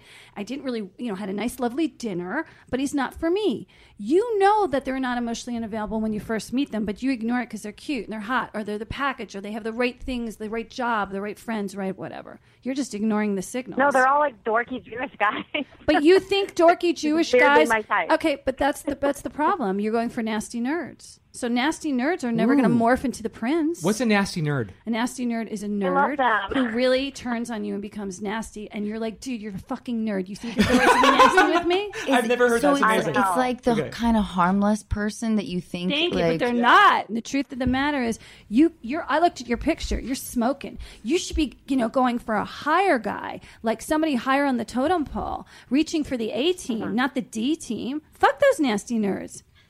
Maybe get out of Jewish Dodge. Yeah. Don't fucking go on JDate anymore. Go on the fucking app that has like some nice nice Christian guys or some spiritual guys. Get at it. Mix it up a little bit. The type is not written in stone. Would you say Chris was your automatic type? That's a good question. Yeah. Not before I was ready. Right. For so it. what were the men like before Chris? Listen to Anna. They were dark, angry, they didn't have Nasty a nerds. lot of friends. Yes, but I loved the anger, mysteriousness yes, of them, and they were attractive, but loners. Right. Okay. And Chris And is social and fun and super hot pop. and Yes. blonde and People- rugged and sexy, and he could be considered a wood chopper, my favorite kind, because Washington has a lot of wood choppers. Okay. So think about it. That was not her type, but she was open to receive, and the universe It took a minute. The universe sent her husband. You're going to say, "Oh, you're not my type." So God, I got to send that one back. But take another nasty It took me nerd. a minute because he was so agreeable and popular, with our cast and everything. I sort of, it wasn't like I was totally attracted to him, but I was also like, that's not the sort of the personality that I've been attracted to in the past. But what I didn't realize is that Chris is deep and he's intellectual, but I chose willfully to ignore that idea because I was drawn to darker souls because it was tapping into a level of unhappiness So I listen, had. Tim. So here's this ray of sunshine that swoops in. Pretty successful. He's been on TV, he's been in the movies, and totally opposite her type. And she was open to it. She's like, look, he's not really my type, but he makes me laugh. Oh, I'm having a good time with him. He's my friend now. It progressed. Give it a fucking chance. You keep going after your type, you're going to be fucking alone. And those nasty nerds are not for you. Switch it the fuck up. Also tall and hunky. It's true. I forgot about that. Yeah. He is super sexy. I mean, he's my type, and I would go for that. And him. I could be his mother right now. So, okay. What I'm trying to say is stop. The type thing has got to go. I recently changed my type. I used to go for bodybuilders, like really tall, 6'2" bodybuilders. They were all my boyfriends. If you lined them up in a row, they all look the same. And now I go for surfer lanky types, because somebody that I have a crush on looks like that. So the point of the story is I didn't realize that I was going for more of a different type. And he was Metro, this guy, and he's dresses really great and he's really interesting and, that sort of thing. And I think I changed my type over the years. You're going to change your type every so often, especially when you hit the wall and they hurt you. You're going to go, not really my type anymore because I need to get a different type. My early 30s, that was such a game changer for me. Like my whole 20s, I don't know. I made a lot of like good and bad decisions, but my early 30s, I feel like it was a shifter for me. And so, Ashley, I think that, I don't know, I totally agree with Patty and sort of expand your type and the idea of what you like. And maybe we shouldn't even use the word type anymore. And Sim's girlfriend is sitting right here, and she even said that Sim wasn't normally what you would really go for, correct? I mean, I've always liked tall, handsome men, don't get me wrong. He's tall, handsome, and dark, by the way. But I Sexy. usually go for more of like overqualified Wall Street types, Right. not really unqualified Hollywood types. I have an incredible education behind me. I've done really well for myself. Oh, Sim, don't get I know, mad but now. it's true. But I normally dated lawyers and bankers and people in finance, and I had a very set idea in my head She's of what a lawyer, I thought that's that I why. wanted. And Yeah. I went out with Sim just because we knew some people in common. He was handsome, and I wanted a good dinner. And then it turned out to be fantastic. Just roll your eyes. We went to Baco Mercat downtown. She worked downtown. You love that place? Is that the place where they have the little macaroons that I love? That place in the front? No, I know that place name. Yeah, yeah. But it's true. I tried very hard to avoid dating men in Hollywood, and now here I am on a celebrity podcast. But the truth of the matter is, you can't put everyone in a box, okay? It's true. And you need to open up your sexual gates. You might be surprised. Who's your celebrity crush, by the way? My celebrity crush is probably, this is going to be so typecast, but like a comedian, like a John Mulaney type or Seth He Rogen wrote for type. SNL. He had a TV show for a while. Of course, He's you like- got he's like somebody who's he's a nerdy smart, and obscure. Yeah. But he's not Jewish. But he's handsome as well. Yeah, he's Irish. He's not He's Jewish. educated. He's like an adult, but he's just sweet and How kind old and like is a he? normal. He's probably in his 30s, Non-dated. mid to late 30s. So is he Dorky. single? Is he single? He's married. Oh, he's No, married. He's married. Okay. All right. Okay. I mean, like, yeah, that would be Would you my like a type, Jimmy though. Fallon type? Like a Judd Apatow kind of guy. Like a funny, smart, down-to-earth, kind-hearted Well, person. Leslie But Mann weirdly- needs to train you, bitch. I mean, seriously. Okay, all right. She's Well, okay. Here's the she's here's like- here's the theory. she's Okay, a goddess. go to where do you live? You live in New York City. Go to the Lincoln Center. Go to the Lincoln Center Synagogue on a Saturday morning. You'll throw a rock. There'll be 50 of them. Trust me on this one. I live down the street on 72nd and Columbus. I know where these freaking men are, and they're all over Temple on Saturday. And then don't forget to I join am their great. singles group. Okay? Well, I'm moving back to San Francisco in like a month. So, Okay. Well, I don't know how many but- Jews there are there. It's a lot of Asians, so I don't know. Shabbat Shalom, though. Yeah. Yeah. And maybe Judd Apatow has like a really great brother or a nephew. Let's put it out there. Let's put it out in the universe because, they're Yeah. cranking cash over there. Hey, So Ash. like, you know who's single? Jonah Hill's single. And I bet you Anna knows him. You know what? Anna does know Jonah. Jonah would be a good one. Jonah's a Westlake boy. He's a nice Jewish Jonah, boy. you ready to set them up? No, yes. Maybe you're a matchmaker. Yes, You're like, exactly. "Oh, shit up is happening. We went from saying go to a synagogue to move to LA and let me hook her up with Jonah. Look, Jonah's single. I know that for a fact. He said he loved matchmaker and he was single. I heard it recently. So there you go. Ashley, thank you so much for hanging out with us. I Yeah. hope Patty gave you the advice that you needed. And send us an email. Let us know how you're doing. And again, thank you so much. Right. Lincoln Center Synagogue. Cool. Trust me. There are 50 of them there. All right. I know it's late there. Thank you so much. Ashley, Good night. thank you so much for calling. Bye, guys. Thank you. Bye. Bye.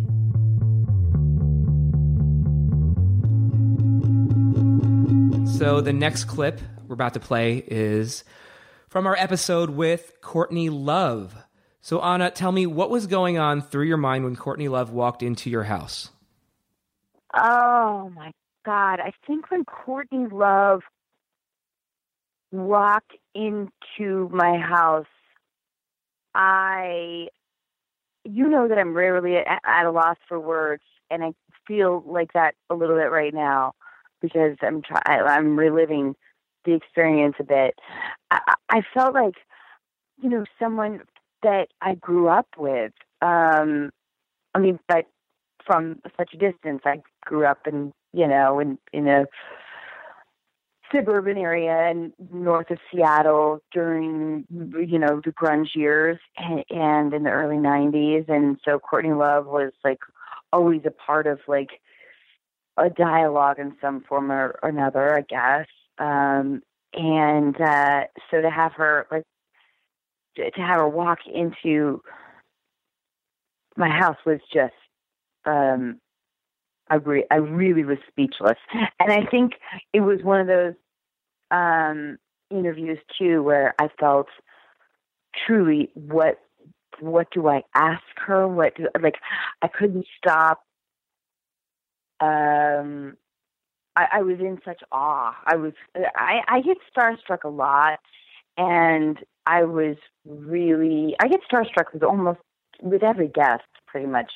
That's a charming quality to have for you, by the way. I'm sorry, continue, but I just wanted to say that when you do get starstruck and it's completely evident, it's really charming because you know that they feel the same way about you, and you handle that so gracefully. So it's really endearing. Oh God, I never think that anyone's like that, or if they are, I always feel like, oh, maybe they're faking it, but whatever. That's my own insecurities.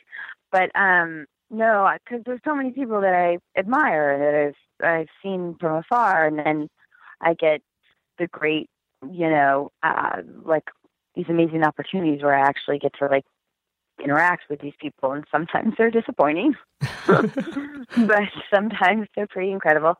And anyway, so Courtney Love, especially being from the music world, we don't have a ton of musicians necessarily on our show, and so I felt like I didn't quite like how do I ask her about the process, and what I felt like with Courtney, I felt like at times she was incredibly vulnerable in a way that I was so appreciative of, and then at times she was really she had a guard up, and rightfully so. I mean, she's been through so much, and it made me think a lot about the idea as actors, we get to hide behind, well, we're exposed a lot, but we get to hide behind characters in our creative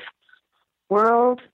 And as musicians, you don't necessarily get that. And there's a little bit more of,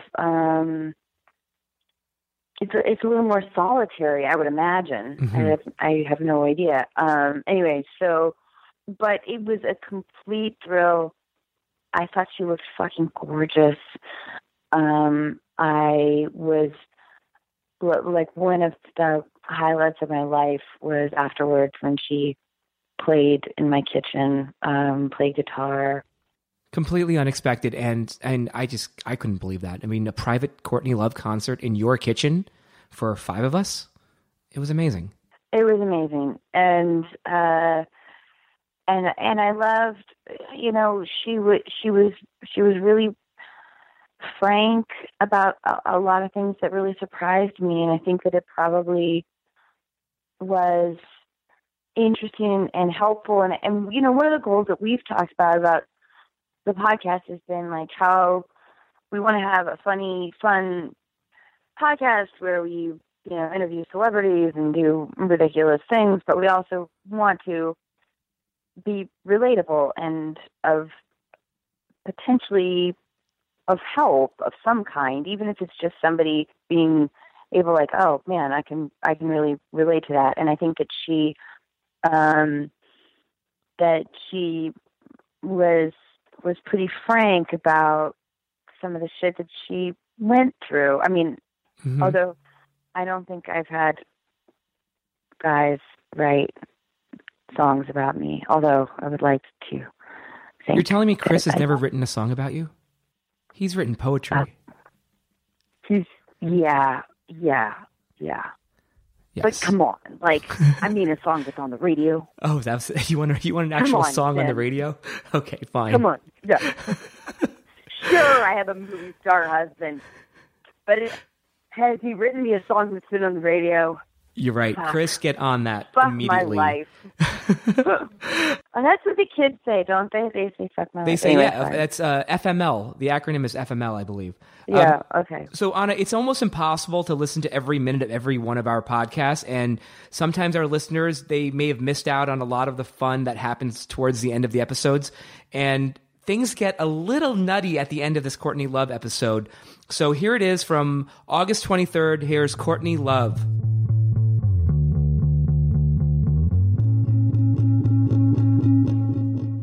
Sim does this crazy signal with his finger where he swirls it around. Did that mean shut up? I guess it means wrap it all up, but I've never been able to really figure it out. Will you do it again, Sim?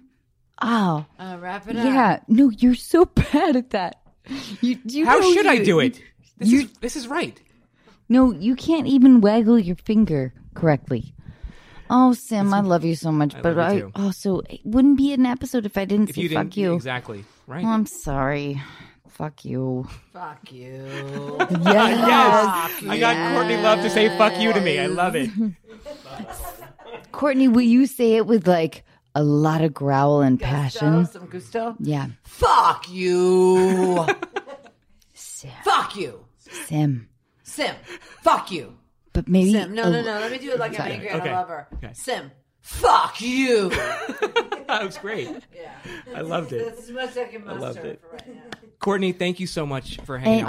Oh, with us tonight. thanks We for having love, me hang out love, with you. love having you. I had a calzone. I met the baby. I met the parents. Kiwi's here. Osama's here. Hey, Courtney, Yes, darling. would you do me a big favor and would you tell me to fuck you, Anna? No, I don't want Come to. on, You're so vulnerable please, and like little. please. You're like Please, little. I'm stronger than You're you think. like a little I'm doll. stronger than you yeah, think. you like to be spun around and Yes, thrown I up do. against You that know wall, that, bitch. you You know know that, that, bitch. you You know that, bitch. You You know little I'm- slut. yes, You yes, little yes. whore. You know you like it. You know you like it, you little fucking whore. Slam. Slam. Fuck you. Fuck you. Donna, fuck you. Yeah, say you want it again. And again. And again, you little slut. Fuck you. Yeah. Courtney. I guess we know who the top is in this relationship. Oh my God, I'm always the bottom.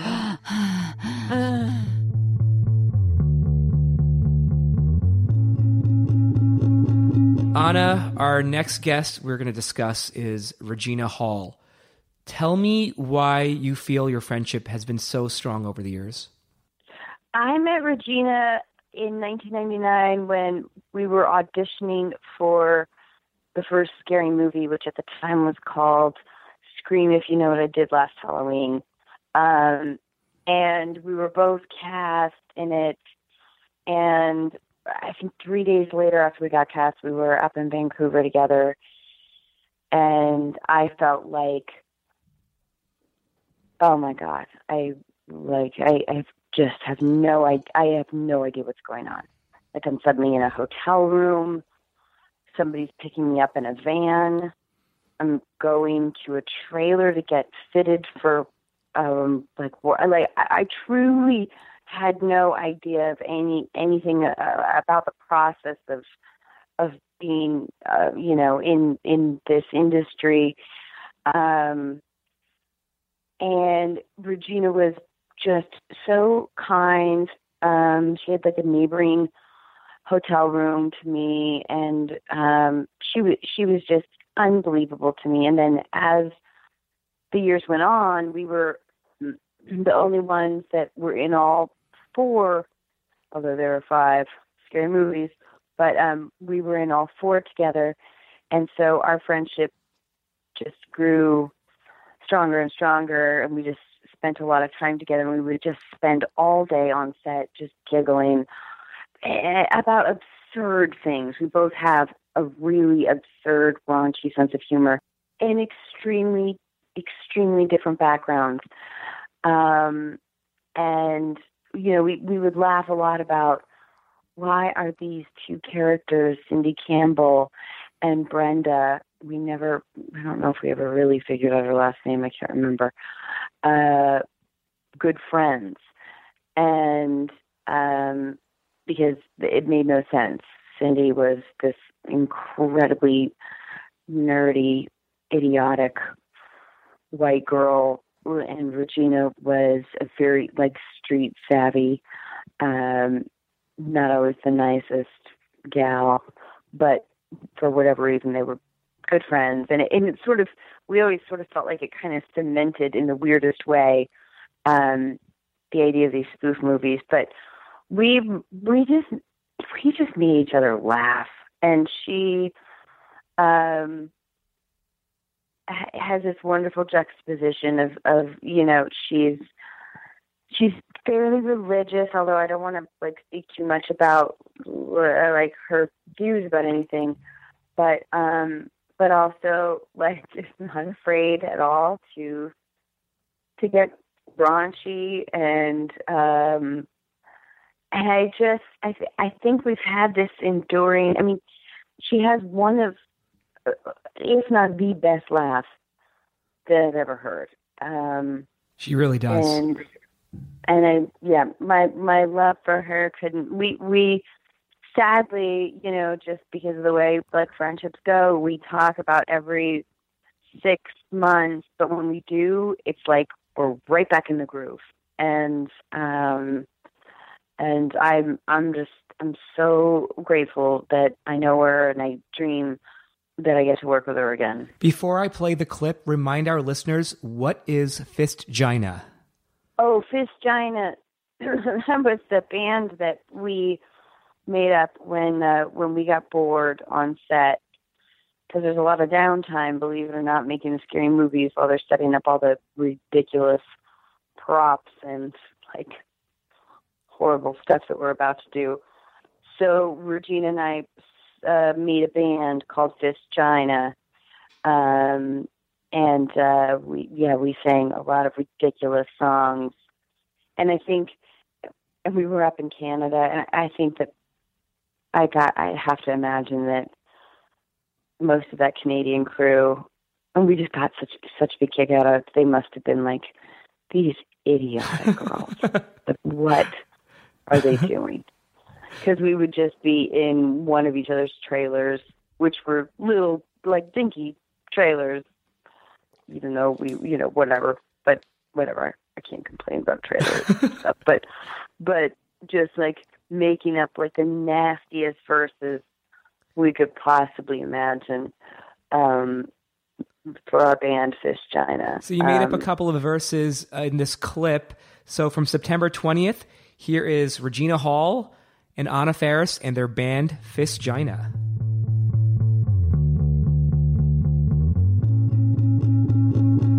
You don't have to talk about it if you don't want to. Okay.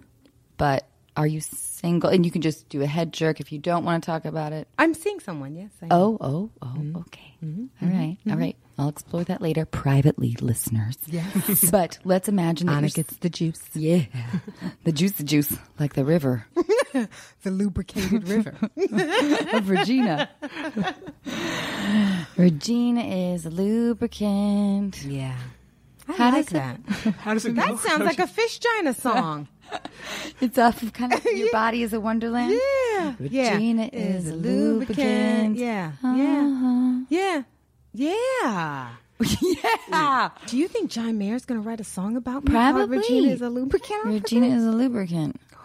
I'm going to try something. So pretty. Okay, I'm going to try something. Sing Regina. Oh, wait, what is it? Regina is a lubricant. Yeah. Sing Regina it. I'm going to put a little. I'm going to put a little music behind it. Oh. In the edit. Okay. So let's see how it sounds. But do we have another good follow up lyric? I can't remember. Regina is a lubricant. Doesn't he just go? How does that song go? Your body is a wonderland. Body's a That's all I know. Regina is a lubricant. Something about the way you look tonight. Is that Isn't part it like of a it? No. Or Yeah, it's it's an agreement. Okay. Yeah. Okay. So we'll agree. Try it, and then I'm going to put the music Okay. in. Okay. Let's do it. Regina is a lubricant. Gina is a lubricant. Wow. It's If great. that doesn't say hit record, I think Fish Gina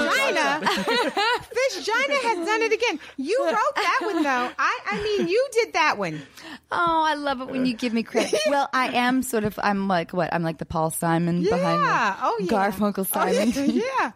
I mean, this is historic. I think we've made another classic. That's what we do. Hit makers. Listeners, you got to hear that live. Oh, yeah. They know what. Well, that's the magic. Hollywood Bowl. Yeah. We're going to sell out. Oh, my goodness. That's next. A 3-minute concert. 5-second songs. A 3-minute concert. Oh. That would be amazing. That would be incredible. Wait until everybody's in their seats before we start, though. We don't want people to miss it. Yeah, we're definitely We'll that. make them wait for like 20 minutes. Yeah. You know. Oh, yeah. Yeah. Oh, goodness. Yeah. Yeah, we got to be the divas. Yeah, and who knows? Maybe you might even come up with one right again on that stage about how many people are there. That's true. It's a lot of people here tonight. There's 53. Yeah. That's the song. But Let's wait. do it again. It's a lot of people here tonight. There's 53. Yeah. I love it. Oh, wow. This is when you know you've been surrounded by people who tell you, who give you too many compliments for a long time. When you start making... You two are When you amazingly convince creative yourself together. that you're good. That you're amazing. This is how fast Fish should... We had like 10. 15. I know, but I like it when we do talk about either pussy or dicks or something, Oh, because yeah. that's always fun. Yeah. That's what Fishgine is known for. That's the heart of our material. It's true. Yeah, it's true. It's. Let's do the one we just did again. What's... How many people are there? No, out there? that one. Okay, are you going to 53 raunch people? it up a little? Yeah, I'm going to Oh, okay, okay, good. What's the first line again? How many people are there out there? Yeah. How many people are here tonight? I think I did that in the sound of Your Body is a Wonder. That's all we know.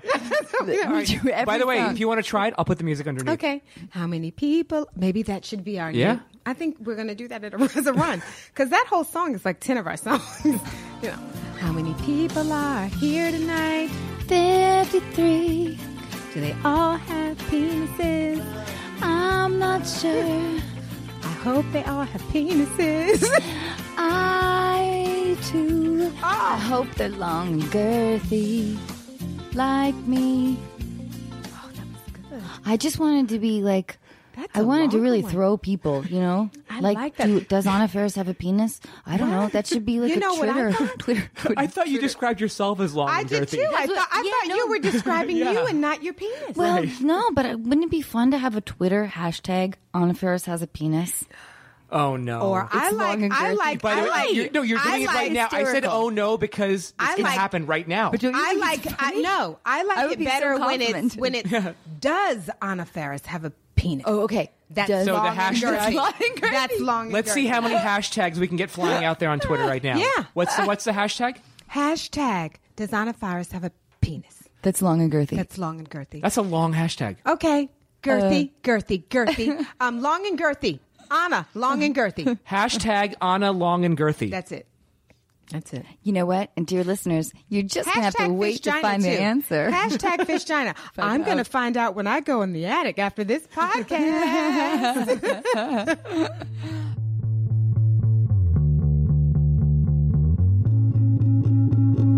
So Anna, our next guest is Ken Jeong. And we were all in the mood to laugh that evening. And he's such a special person, isn't he? Ken is unbelievable. I think that I almost had a hernia. We were sweating. It was amazing. You played Kayla and you were on a date with Ken and he's playing Chow from the Hangover movies. And it was absolutely hysterical. So that's in part one of the episode if you didn't get a chance to listen to the episode. But Ken had us dying, just rolling. He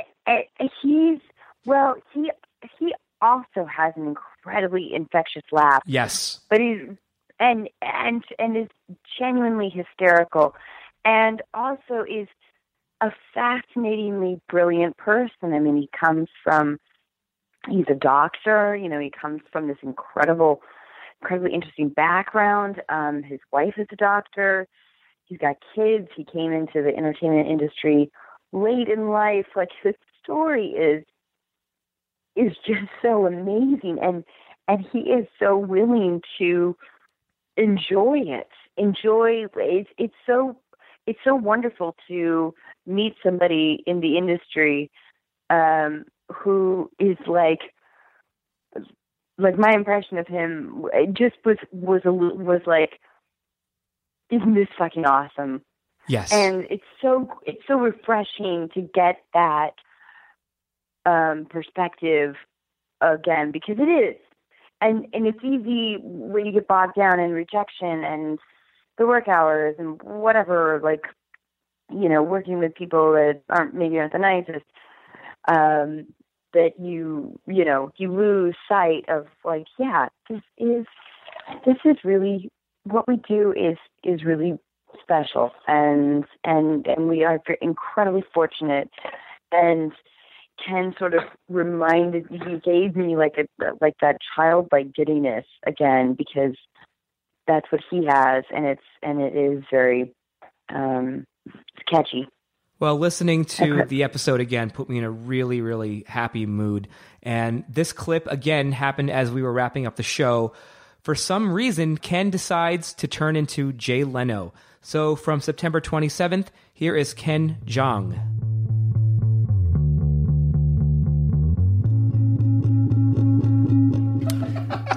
Ken Jeong has a TV show. It's called Dr. Ken. It's on Fridays on ABC. ABC. Very simple letters, guys. I really don't think it could be at 8:30 Friday p.m. on September Fridays. 23rd. They could also buy it on iTunes if they wanted. Yes, they can. They can buy it on iTunes. But they can't go anywhere else, like no Netflix, no Hulu, none of that. Right. Just iTunes, I believe. Hey, why to eliminate? I think... What a fucking dick. Well, that's a common question. It's like, hey, can I watch your show on, on Hulu or Netflix? I think ABC.com. I think ABC.com. ABC.com or the ABC app. ABC app, correct. Yep. Yeah? Yep. What else? Where else? Hangover 1, 2, and 3. Community is available probably on Hulu. On Hulu, yeah. Is it? Yeah, actually it is. Yeah, it is. You can watch old episodes of Hulu. Yeah. On Community on Hulu, I should say. Have you had anyone from Community on here yet? No, like Joel McHale? Or no, we haven't. But she did a movie with Joel McHale. Oh, I remember that. Yeah. What's Your Number? What's Your Number? Yes. Yeah. Chris Pratt. Why'd you give him a hint? Was also in it. Fuck you. Let's make Ken do it again. Okay. All right. She knows Joel McHale. Oh, yeah, they did a movie together. They did a movie together. Yeah. Do you remember what it was called? What was the movie called? Battleship. Brooklyn close. Decker. Close. BattleBots. Is there any way you could? It's actually. It has a question mark at the end of the title. Battleship. No, Okay. it's not. It's All right. more of like a romantic, but less spaceshipy. Anyhow. What's Your Number? But do it up again. What's your number? So good, yes. That was Is that what Leno said when you? So we have your next movie coming out. What's Your Number? Coming out in August. Great to have you on first, everybody. I have no movie coming out. What's your number? Is that how he said it? Oh my God! That's so depressing. But yes, you're totally right.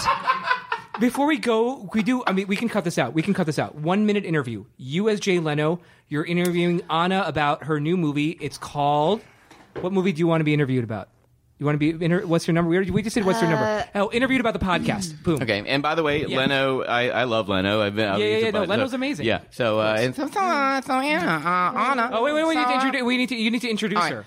Our next guest is she's you've seen her in several movies when in several punctuated titles of What's Your Number? What's Your Number? And What's Your Number? Please welcome Anna Faris. Anna! Hey! looking really good. Looking a little, a little sleep, a little tired here. So anyway, tell me about your movie. Oh, that's great. Well, Anyway, we'll be right back with the message with Anna Faris after this message from Tampax. Yeah. And 1, 2, 3. And we're back on the Faris tonight.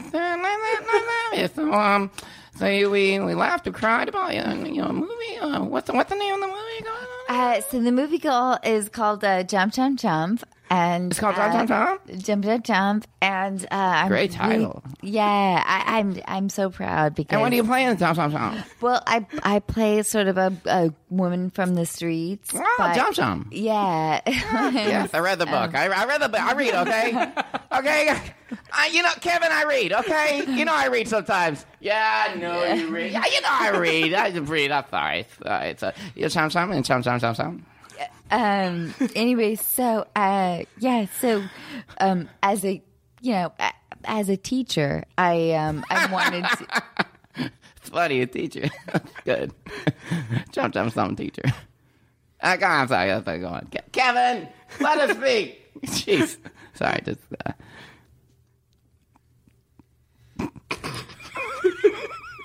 Sorry, she looked. Is there something I said? You look a little. You look a little mad. Is there something I did? Just have you on you. You're promoting your movie. Give me all the time in the world. You okay? Yeah, I feel really good right now. Okay. Anyway. So, when I was cast in Jump, Jump, Jump, I felt like, this is a role that's going to stretch me, because of all the jumping. It's like jumping and I'm stretching, and so I made it. So is that what made it get that kind of role? Like, I'm stretching out. So hey, I'll jump off a pole, and I'll tether myself to some cement block, and then I'll just jump and then I'll stretch. Yeah. I love it. Sounds. So, did you see the movie? Because I think that my publicist sent you the screener, or. I have not, because I'll tell you why. It's Kevin here. He'll tell you why. Kevin. Kevin. Kevin. Kevin. Kevin. Kevin. Kevin. Kevin. Kevin. Kevin? Kevin? Kevin? Selling a little or a lot? Shopify helps you do your thing however you cha-ching. Shopify is the global commerce platform that helps you sell at every stage of your business. From the launch your online shop stage to the first real-life store stage, all the way to the did we just hit a million orders stage. Shopify's there to help you grow. Shopify helps you turn browsers into buyers with the internet's best converting checkout. 36% better on average compared to other leading commerce platforms. Because businesses that grow with Shopify. Get a $1 per month trial period at shopify.com/work. Shopify.com/work. Planning for your next trip? Elevate your travel style with Quince. Quince has all the jet-setting essentials you'll want for your next getaway, like European linen, premium luggage options, buttery soft Italian leather bags, and so much more. And is all priced at 50 to 80% less than similar brands. Plus, Quince only works with factories that use safe and ethical manufacturing practices. Pack your bags with high-quality essentials you'll be wearing for vacations to come with Quince. Go to quince.com/pack for free shipping and 365-day returns. Kevin? Kevin? Kevin? Kevin? Kevin? Kevin? Ken? I wasn't interested. That's why I didn't see it. That's the complete lack of interest. Sorry. Anyway, on about the movie. Chum, chum, chum, chum, chum. A lot of stretching, a lot of jumping going on. Anyway, we'll be right after this from Wonder Bread.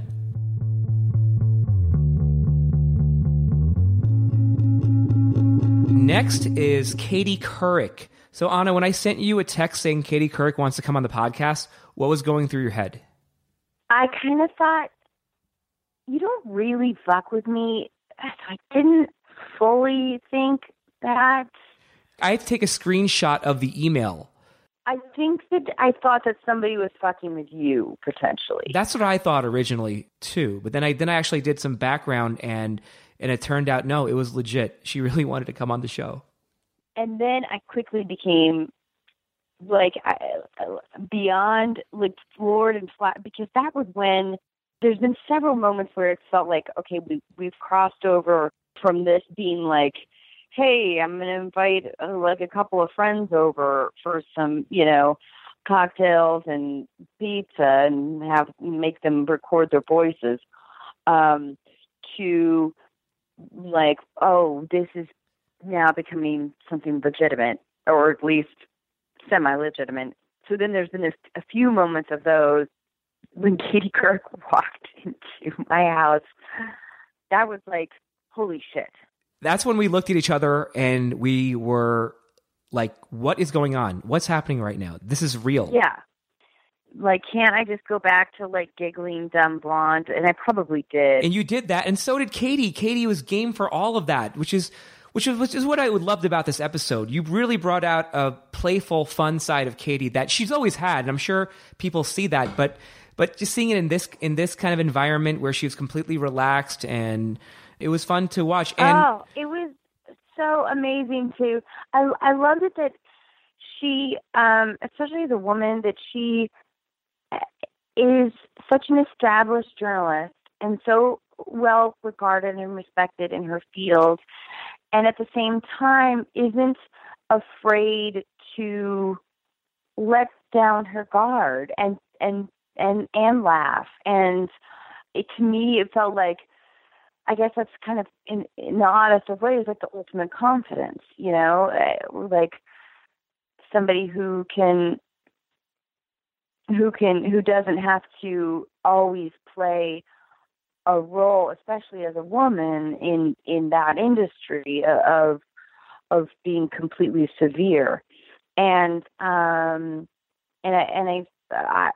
loved talking with her, and I still am hugely flattered, and I've been watching her recently on the Today Show, and I'm just like, oh my God, she was on my podcast.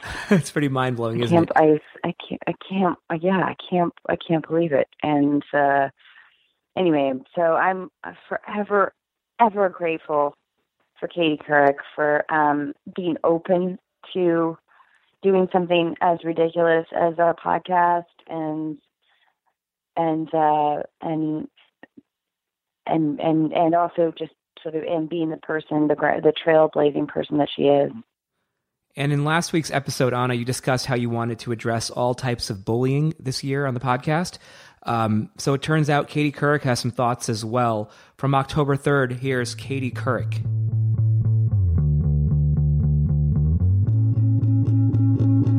Sim, we've been getting some bullying lately. Really? Yeah.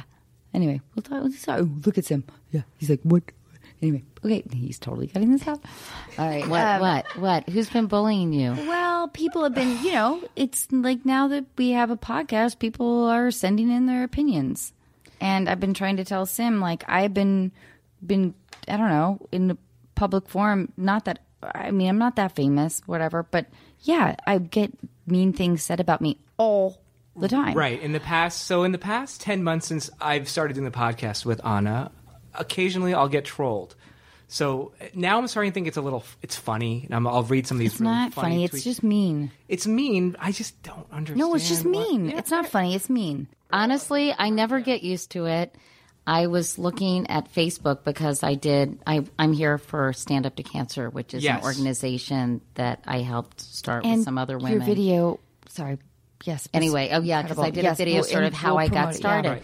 But I was going through my Facebook mentions, and I don't go on Facebook that much. I really use Twitter and Instagram a little bit more. But I was looking at Facebook because I had posted this profile of this darling girl named Abby Shapiro, who died of osteosarcoma when she was just 16 years old and an only child, and I've gotten to know her parents a little bit. And I introduced her to Carly Kloss, and Carly was just amazing. She went to see her at Georgetown Hospital in Washington. She would call her from the VMAs. I mean, she really took an interest in this young woman and made me really appreciate the person Carly Kloss is. I mean, I thought how wonderful that she did that. I never met Abby. I just connected them. And I got to know her parents after she passed away. But anyway, I posted this sort of tribute to her because I was doing that in the days leading up to our event here in Los Angeles. And I read this comment, and some guy said, Katie, I watched your interview with Tom Hanks. Clearly you're over tanning. Your skin looks like a monkey's scrotum. And I thought, wow, really? First of all, I thought, oh gosh, maybe I am over tanning. But then I thought, like, what motivates someone to be so nasty? And it's almost like, I think, when you become a public figure per se, people completely lose sight that you're a real person, and they almost it's this weird kind of objectification or depersonalization. And it's when I read these mean comments, it's like a knife in my heart. Totally. But I told Sim, I was like, listen, these are people that want your attention, and also, of course, it's going to jar. I mean, I've had people totally tear apart my looks time and time again, and I can't every time you can get a ton of compliments that are so wonderful and feel so good, but then there's that one thing that somebody says that does rip you apart a little bit, and you are jarred, and you rationalize it within yourself. You're like, okay, this person's messed up, whatever. But yeah, and I think that's it's mystifying, the idea of somebody being cruel for the sake of attention, I guess. Or there's no preparation. No one ever prepared me for this at all. And it's not like I get a ton of trolls. I've gotten a few, and we're getting amazing compliments, and people are everyone has been so nice to us. But occasionally you'll get someone that says something really mean, and no one ever prepared me for that. Yeah. You know? I think what's interesting is to really sort of figure out the motivation. Mm-hmm. And I think I usually rationalize it or kind of come to terms with it by saying it's usually the product of people who are really unhappy, unhappy with their own lives, unhappy with what they've done or where they are. And it's very easy, I think, when you're in a bad place to lash out at people who seem to be happy or seem to have things that you don't have. You know, I think that's a very weird primal instinct. I don't know if you all have ever felt like jealous or resentful of people. Never. But it's almost, I mean, it's almost like this thing that just kind of bubbles up in you, and you can't necessarily keep it at bay. You know, because everyone has a lot of different feelings. You're so generous. No, no. But I'm just saying. So it's really hard for me to handle, and I've been doing this a long time. But you know, when I used to do the Today Show, the internet wasn't around. Yeah. And so Willard Scott had this really darling secretary named Nancy Fields, and she was a secretary back then. And she would open up our mail. And I remember somehow I was in this room with them sometimes with Nancy and another assistant, and I would go and hang out with them. And some man wrote this very insulting note. I mean, he was an older gentleman. You could tell from his writing, and I think he might even have said his age. But he said, you know, I thought your dress was so unattractive, and your hair looks like a ski slope for an adventurous sparrow, or something like that. And I thought, oh, that wasn't very nice. And, you know, clearly odd that it was creatively like insulting, right? But funny how I remember this. I mean, this was probably in the early 90s. But I thought, well, that was a letter. And most of them ended up in the circular file. But with the internet, you know, you can't avoid these comments, because if you're looking sort of for any kind of feedback, you can't help but then suddenly you're like, oh, what? Right? And so it's very hard to avoid. And I think, wow, gosh, other people must be dealing with this too. And I'm not the only one, for sure. And I think, you know, I'm sure Anderson Cooper gets his fair share of critical comments, and even Lester Holt, or people who are doing the news, or whomever, and so I think everybody gets it. Yeah. But it does sort of remind you of this negative side of human nature that is very disconcerting and disappointing, right? It's the anonymous bullying, and yeah, it's true. It's like, I'm jealous. You're jealous? No. I mean, I think that's what that's what they're saying. The root is. Or I'm just ignorant and hate, full of hate. I interviewed Jonathan Weissman on our podcast, and he's the Washington editor for the New York Times, and he tweeted an article about Donald Trump and fascism that was written by a pretty conservative columnist, and the level of anti-Semitism he received was so shocking, where people were, and he retweeted it all because it just as Leslie Jones did. He wanted people to bear witness to what was going on the internet. Right. And I thought it was really brave of him, because I'm not about to retweet insulting things, because I'm so embarrassed. And I think part of the embarrassment is the collective shaming you feel when other people are reading these awful comments. It feels like, of course, it feels like a schoolyard taunt that everybody's listening to, and they're all kind of looking at you and embarrassing you and shaming you. But anyway, Jonathan Weissman, I mean, it was just incredible. People were sending him corpses from the Holocaust. Oh my God. They were sending him, menorahs that said 6 million and candles. I mean, it was so grotesque and disgusting. And this is what the internet has wrought. I mean, it's done a lot of really positive things. I say the great. Those? Well, I mean, access to information. True. It builds communities. It helps kind of fuel social movements. So I think it has a lot of positive attributes. But I say the good news about the internet is it allows everybody to have an opinion and everybody to have a voice. And the bad news about the internet, it allows everyone to have an opinion and everyone to have a voice, right? Yeah. So, I mean, I think we're still all grappling with sort of what this is doing to our level of discourse and to us as a society and to our humanity, right? Yeah, completely. Thank you. Thank you. Thank you very much. Dear listeners, Katie Couric. She just dropped the mic. My dining room. Is it hot in here? It's it is hot. Okay, It's hot. good. I It's thought I was hot. having a It's hot hot. flash. No, it's hot because my tits are so huge, Katie.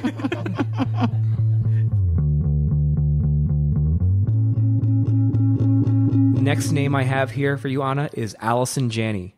What does she mean to you? Allison Janney, I call her Jambone on set. I think Allison has been such a game changer for me in so many ways. I don't even know how quite to put it in words. I was trying to write out her birthday card a few weeks ago, and I truly didn't know the words to say because I have so many. Mostly just love.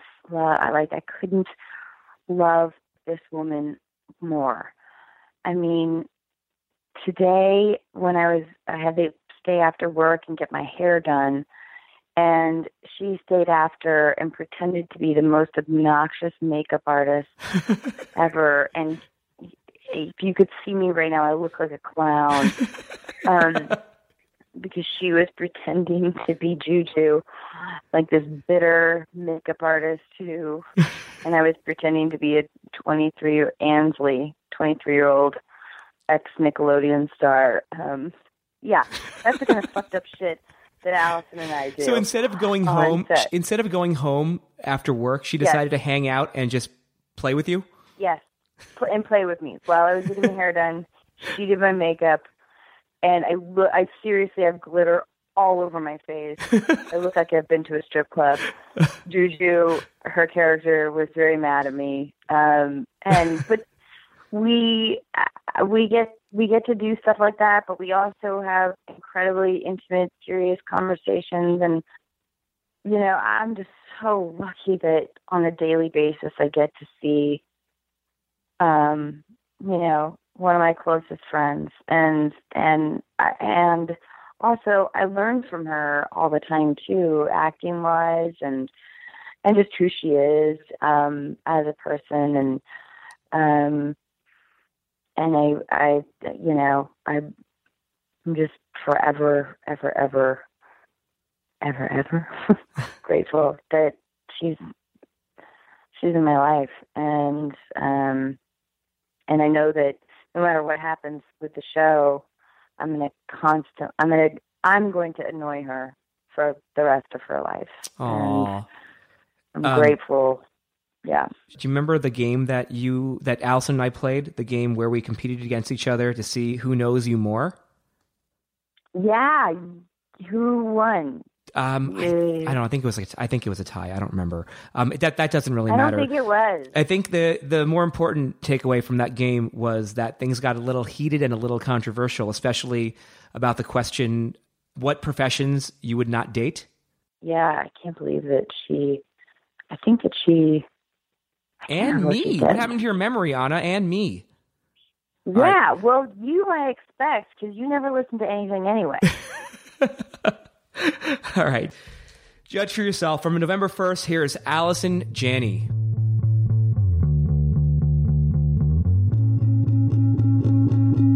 Do we want to do this part or this part? That part? That means that you have to take over because I don't really know. Well, I don't know what it is. You and Cassie did this. I'm doing this? I feel a little bit embarrassed about this because this is a game called Who Knows Anna Better. I always make the podcast about me because it's your I'm a podcast. narcissist. You can do whatever you want. Exactly. But anyway, all right. We're just gonna. You're being very humble, is what you're being. I'm attempting to be. It's my faux humbleness. Gotcha. Does it sound convincing?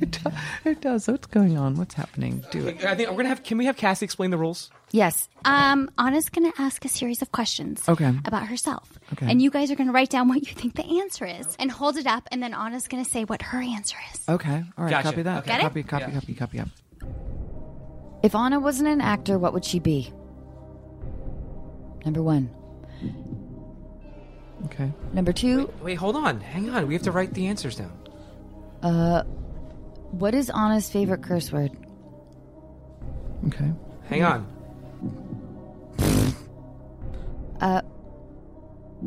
What was Anna's first car? Okay. Who was Anna's first kiss? Oh God, what's the hell's that guy's name?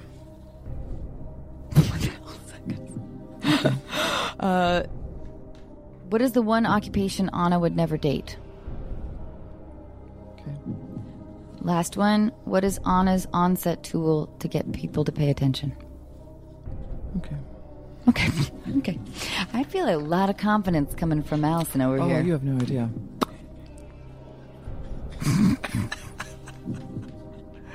Sim, what are you writing up? I'm trying to think of. Okay, which one was it? Fuck. I'm so fucked. I don't think you have anything to worry about. Okay. All right. We're okay. I'm ready. Okay. Allison, if Anna was an actor, what would she be? Porn star.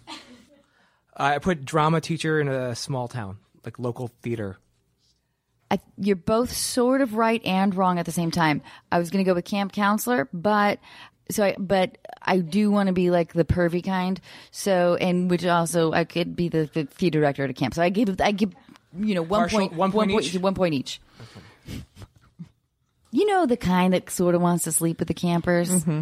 I might not, but you never know. Okay. Well, you should tell us your answer before we go. So we'll reveal it after. After you read the question, you tell us what the answer is. Your answer. No. You just know you're going to lose. So fuck you. My game, my rules. Oh, it's your game? You didn't even know what this game was until Cassie presented it to you now I 5 know. minutes ago. Now I know. Fuck off. What is Anna's favorite curse word? 1, 2, 3. Fuck Cunt. you, Sim. 1 point each. I love them both. I like owning cunt. I don't want some other people to own that word, so I'm just going to own it. And I do also love, as my listeners know, to say fuck you, Sim. So 1 point each. You're being very generous to me. Thank you. I just decided she is being to have. Generous Yeah. to you. What was Anna's first car? 1, 2, 3. Monte Dodge Dart. Carlo.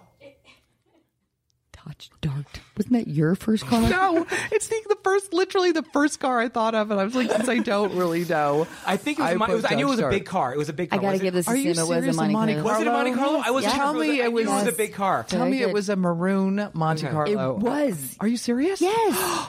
Seriously?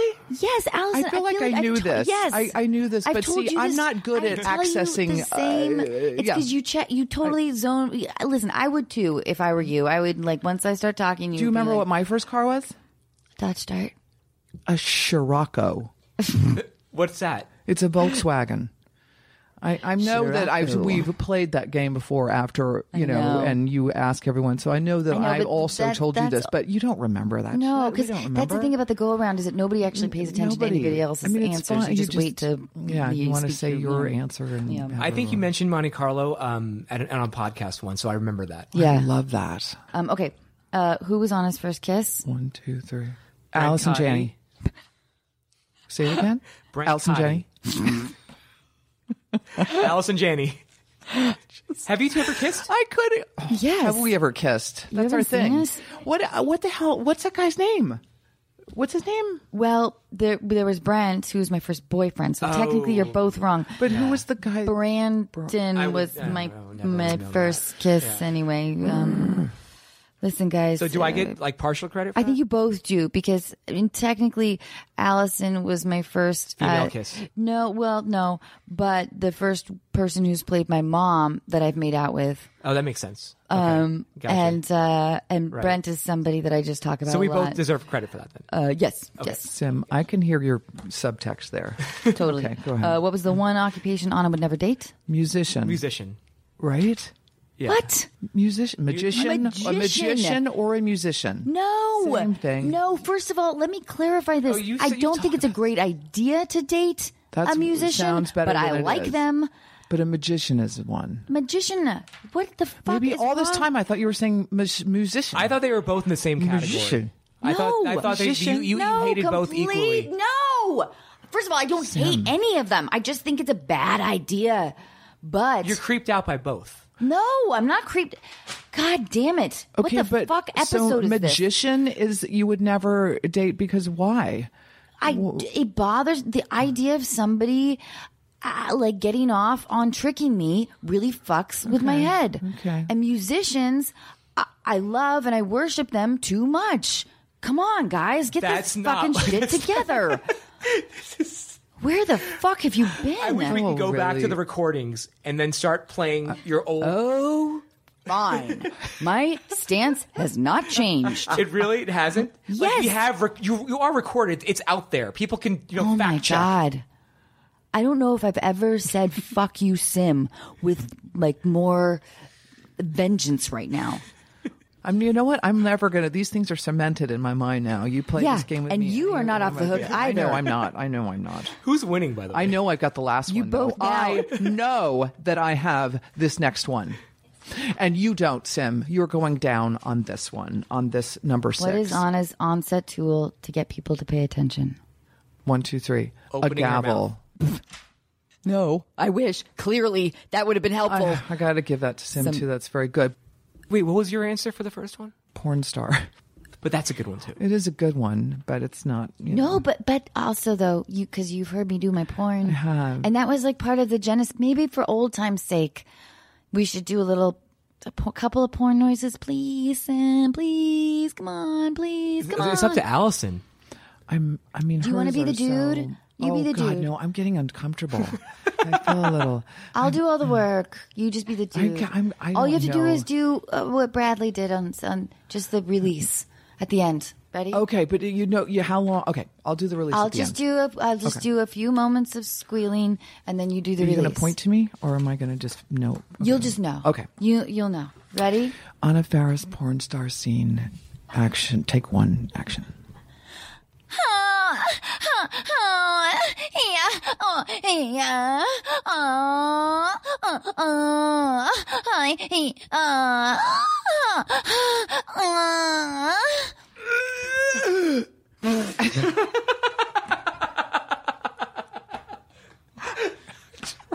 Sure. Hi, Mommy. Hi, Mom and Dad. That was good release. Just me. I don't know. You know what though? You made me feel good. Like you really enjoyed my company.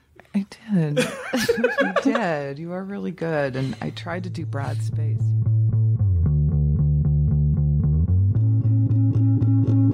All right, Anna, it's that time again. It's time to wrap it up. Sim, you are an uncle. I'm an uncle. It's amazing. It really is such a cool feeling. And Amy and I are leaving for the hospital right now. I can't wait to meet my new nephew. Great. Oh my gosh. Well, Amy, I love you. You are going to be an amazing auntie. Amy's also an aunt because her sister just had a kid 3 days ago, had a baby 3 days ago, named, do you want to tell Anna the name of your sister, your new niece? Oh my God, Anna, they named her Kayla. Oh boy, we may have to change things up on the show. I know, and everyone was like, my mom was like oohing and awing about, oh, what a beautiful name. And I'm like standing there in the my sister's like on the hospital bed with this brand new baby. And it's like this magical, amazing moment. And all I'm thinking about is your Kayla. Oh God. It's crazy. It's crazy. Oh, no. But you know what? Not all Kaylas are the same. That's true. Not all Kaylas are the same. But before we wrap it up, Anna, we didn't include some of our most recent episodes because they're probably still fresh. But dear listeners, if you haven't, please check out episodes like our live Seth Rogen episode and the one with Chris Hardwick and Isla Fisher and Milo Ventimiglia and a recent one with Jeremy Renner. I just love them all. But we are going to end with our good friend Josh Ostrander, a.k.a. Mondo Cosmo. He's had a breakout year. And he played us out of our Seth Rogen Entertainment Weekly Pop Fest episode. And he is actually backed by the world-famous USC Trojan Marching Band. Just an amazing moment for all of us. And before we go, Anna, talk about the live experience. Talk about Josh and Mondo Cosmo. And before we play his song, just tell me how you felt about performing live. This is our second time doing it. We did one with Whitney Cummings, which is also another fun episode. So please check that out as well. But talk about the one with Entertainment Weekly and Seth Rogen. Well, I think, part of this whole, I'm so glad you're doing this, Sim, because it's made me reflect a little bit on what the podcast has given to me, and sort of what our initial goals with the podcast were. And my initial goal was to sort of have like a fun hobby and getting, I wanted to talk to strangers, but it's become something that I feel incredibly passionate about, that I feel really close to our listeners. I feel really close to our callers. I really, while I wanted to have something like funny and entertaining, like we talked about earlier, I really also, more importantly, I want to have a place where people feel heard and we can attempt to give them what we think is maybe good advice. Maybe it's not, but hopefully we always qualify that as being unqualified. But so I've had many moments over the last year of feeling like thrilled and about sort of what we're doing and the people that we get to talk to and the listeners and callers that we get experiences with, and how much it means to me that people are willing to share their problems. But for sure, one of the out-of-body experiences was the USC marching band coming into our opening song and having Josh of Mondo Cosmo, who is Mondo Cosmo, have our back at every turn of the way from the very beginning has meant the world. And I'm so proud of his success, and I'm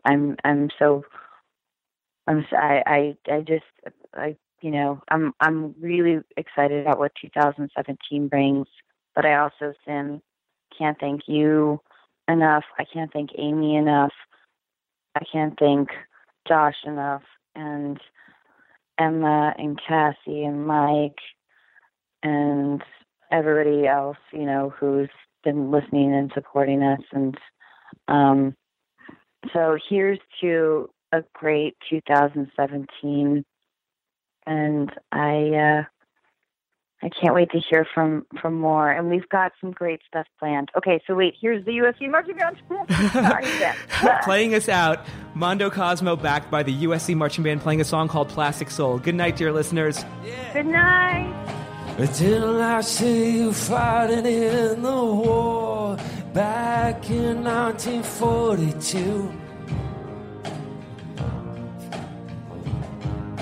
Every time I shapeshift in the form, I'm standing there right next to you.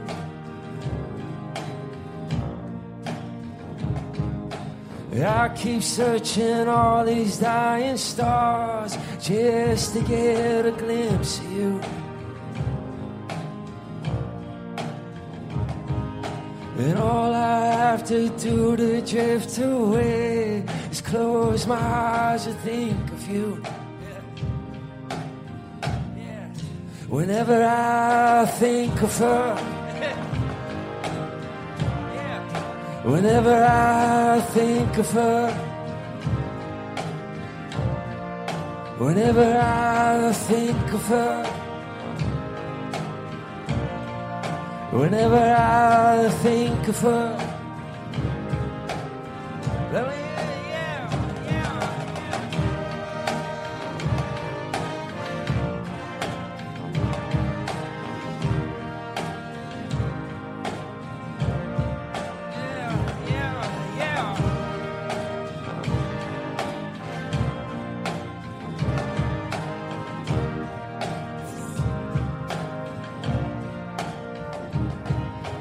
Didn't you see you tearing down the wall back in 1989? Didn't you feel my hand against your heart when I told you you were always mine? The best days of all my lives were spent dreaming of. The best days of all my lives were spent dreaming of. The best days of all my lives were spent dreaming on the afterlife. Whenever I think of her, whenever I think of her, whenever I think of her, whenever I think of her, yeah, whenever I think of her.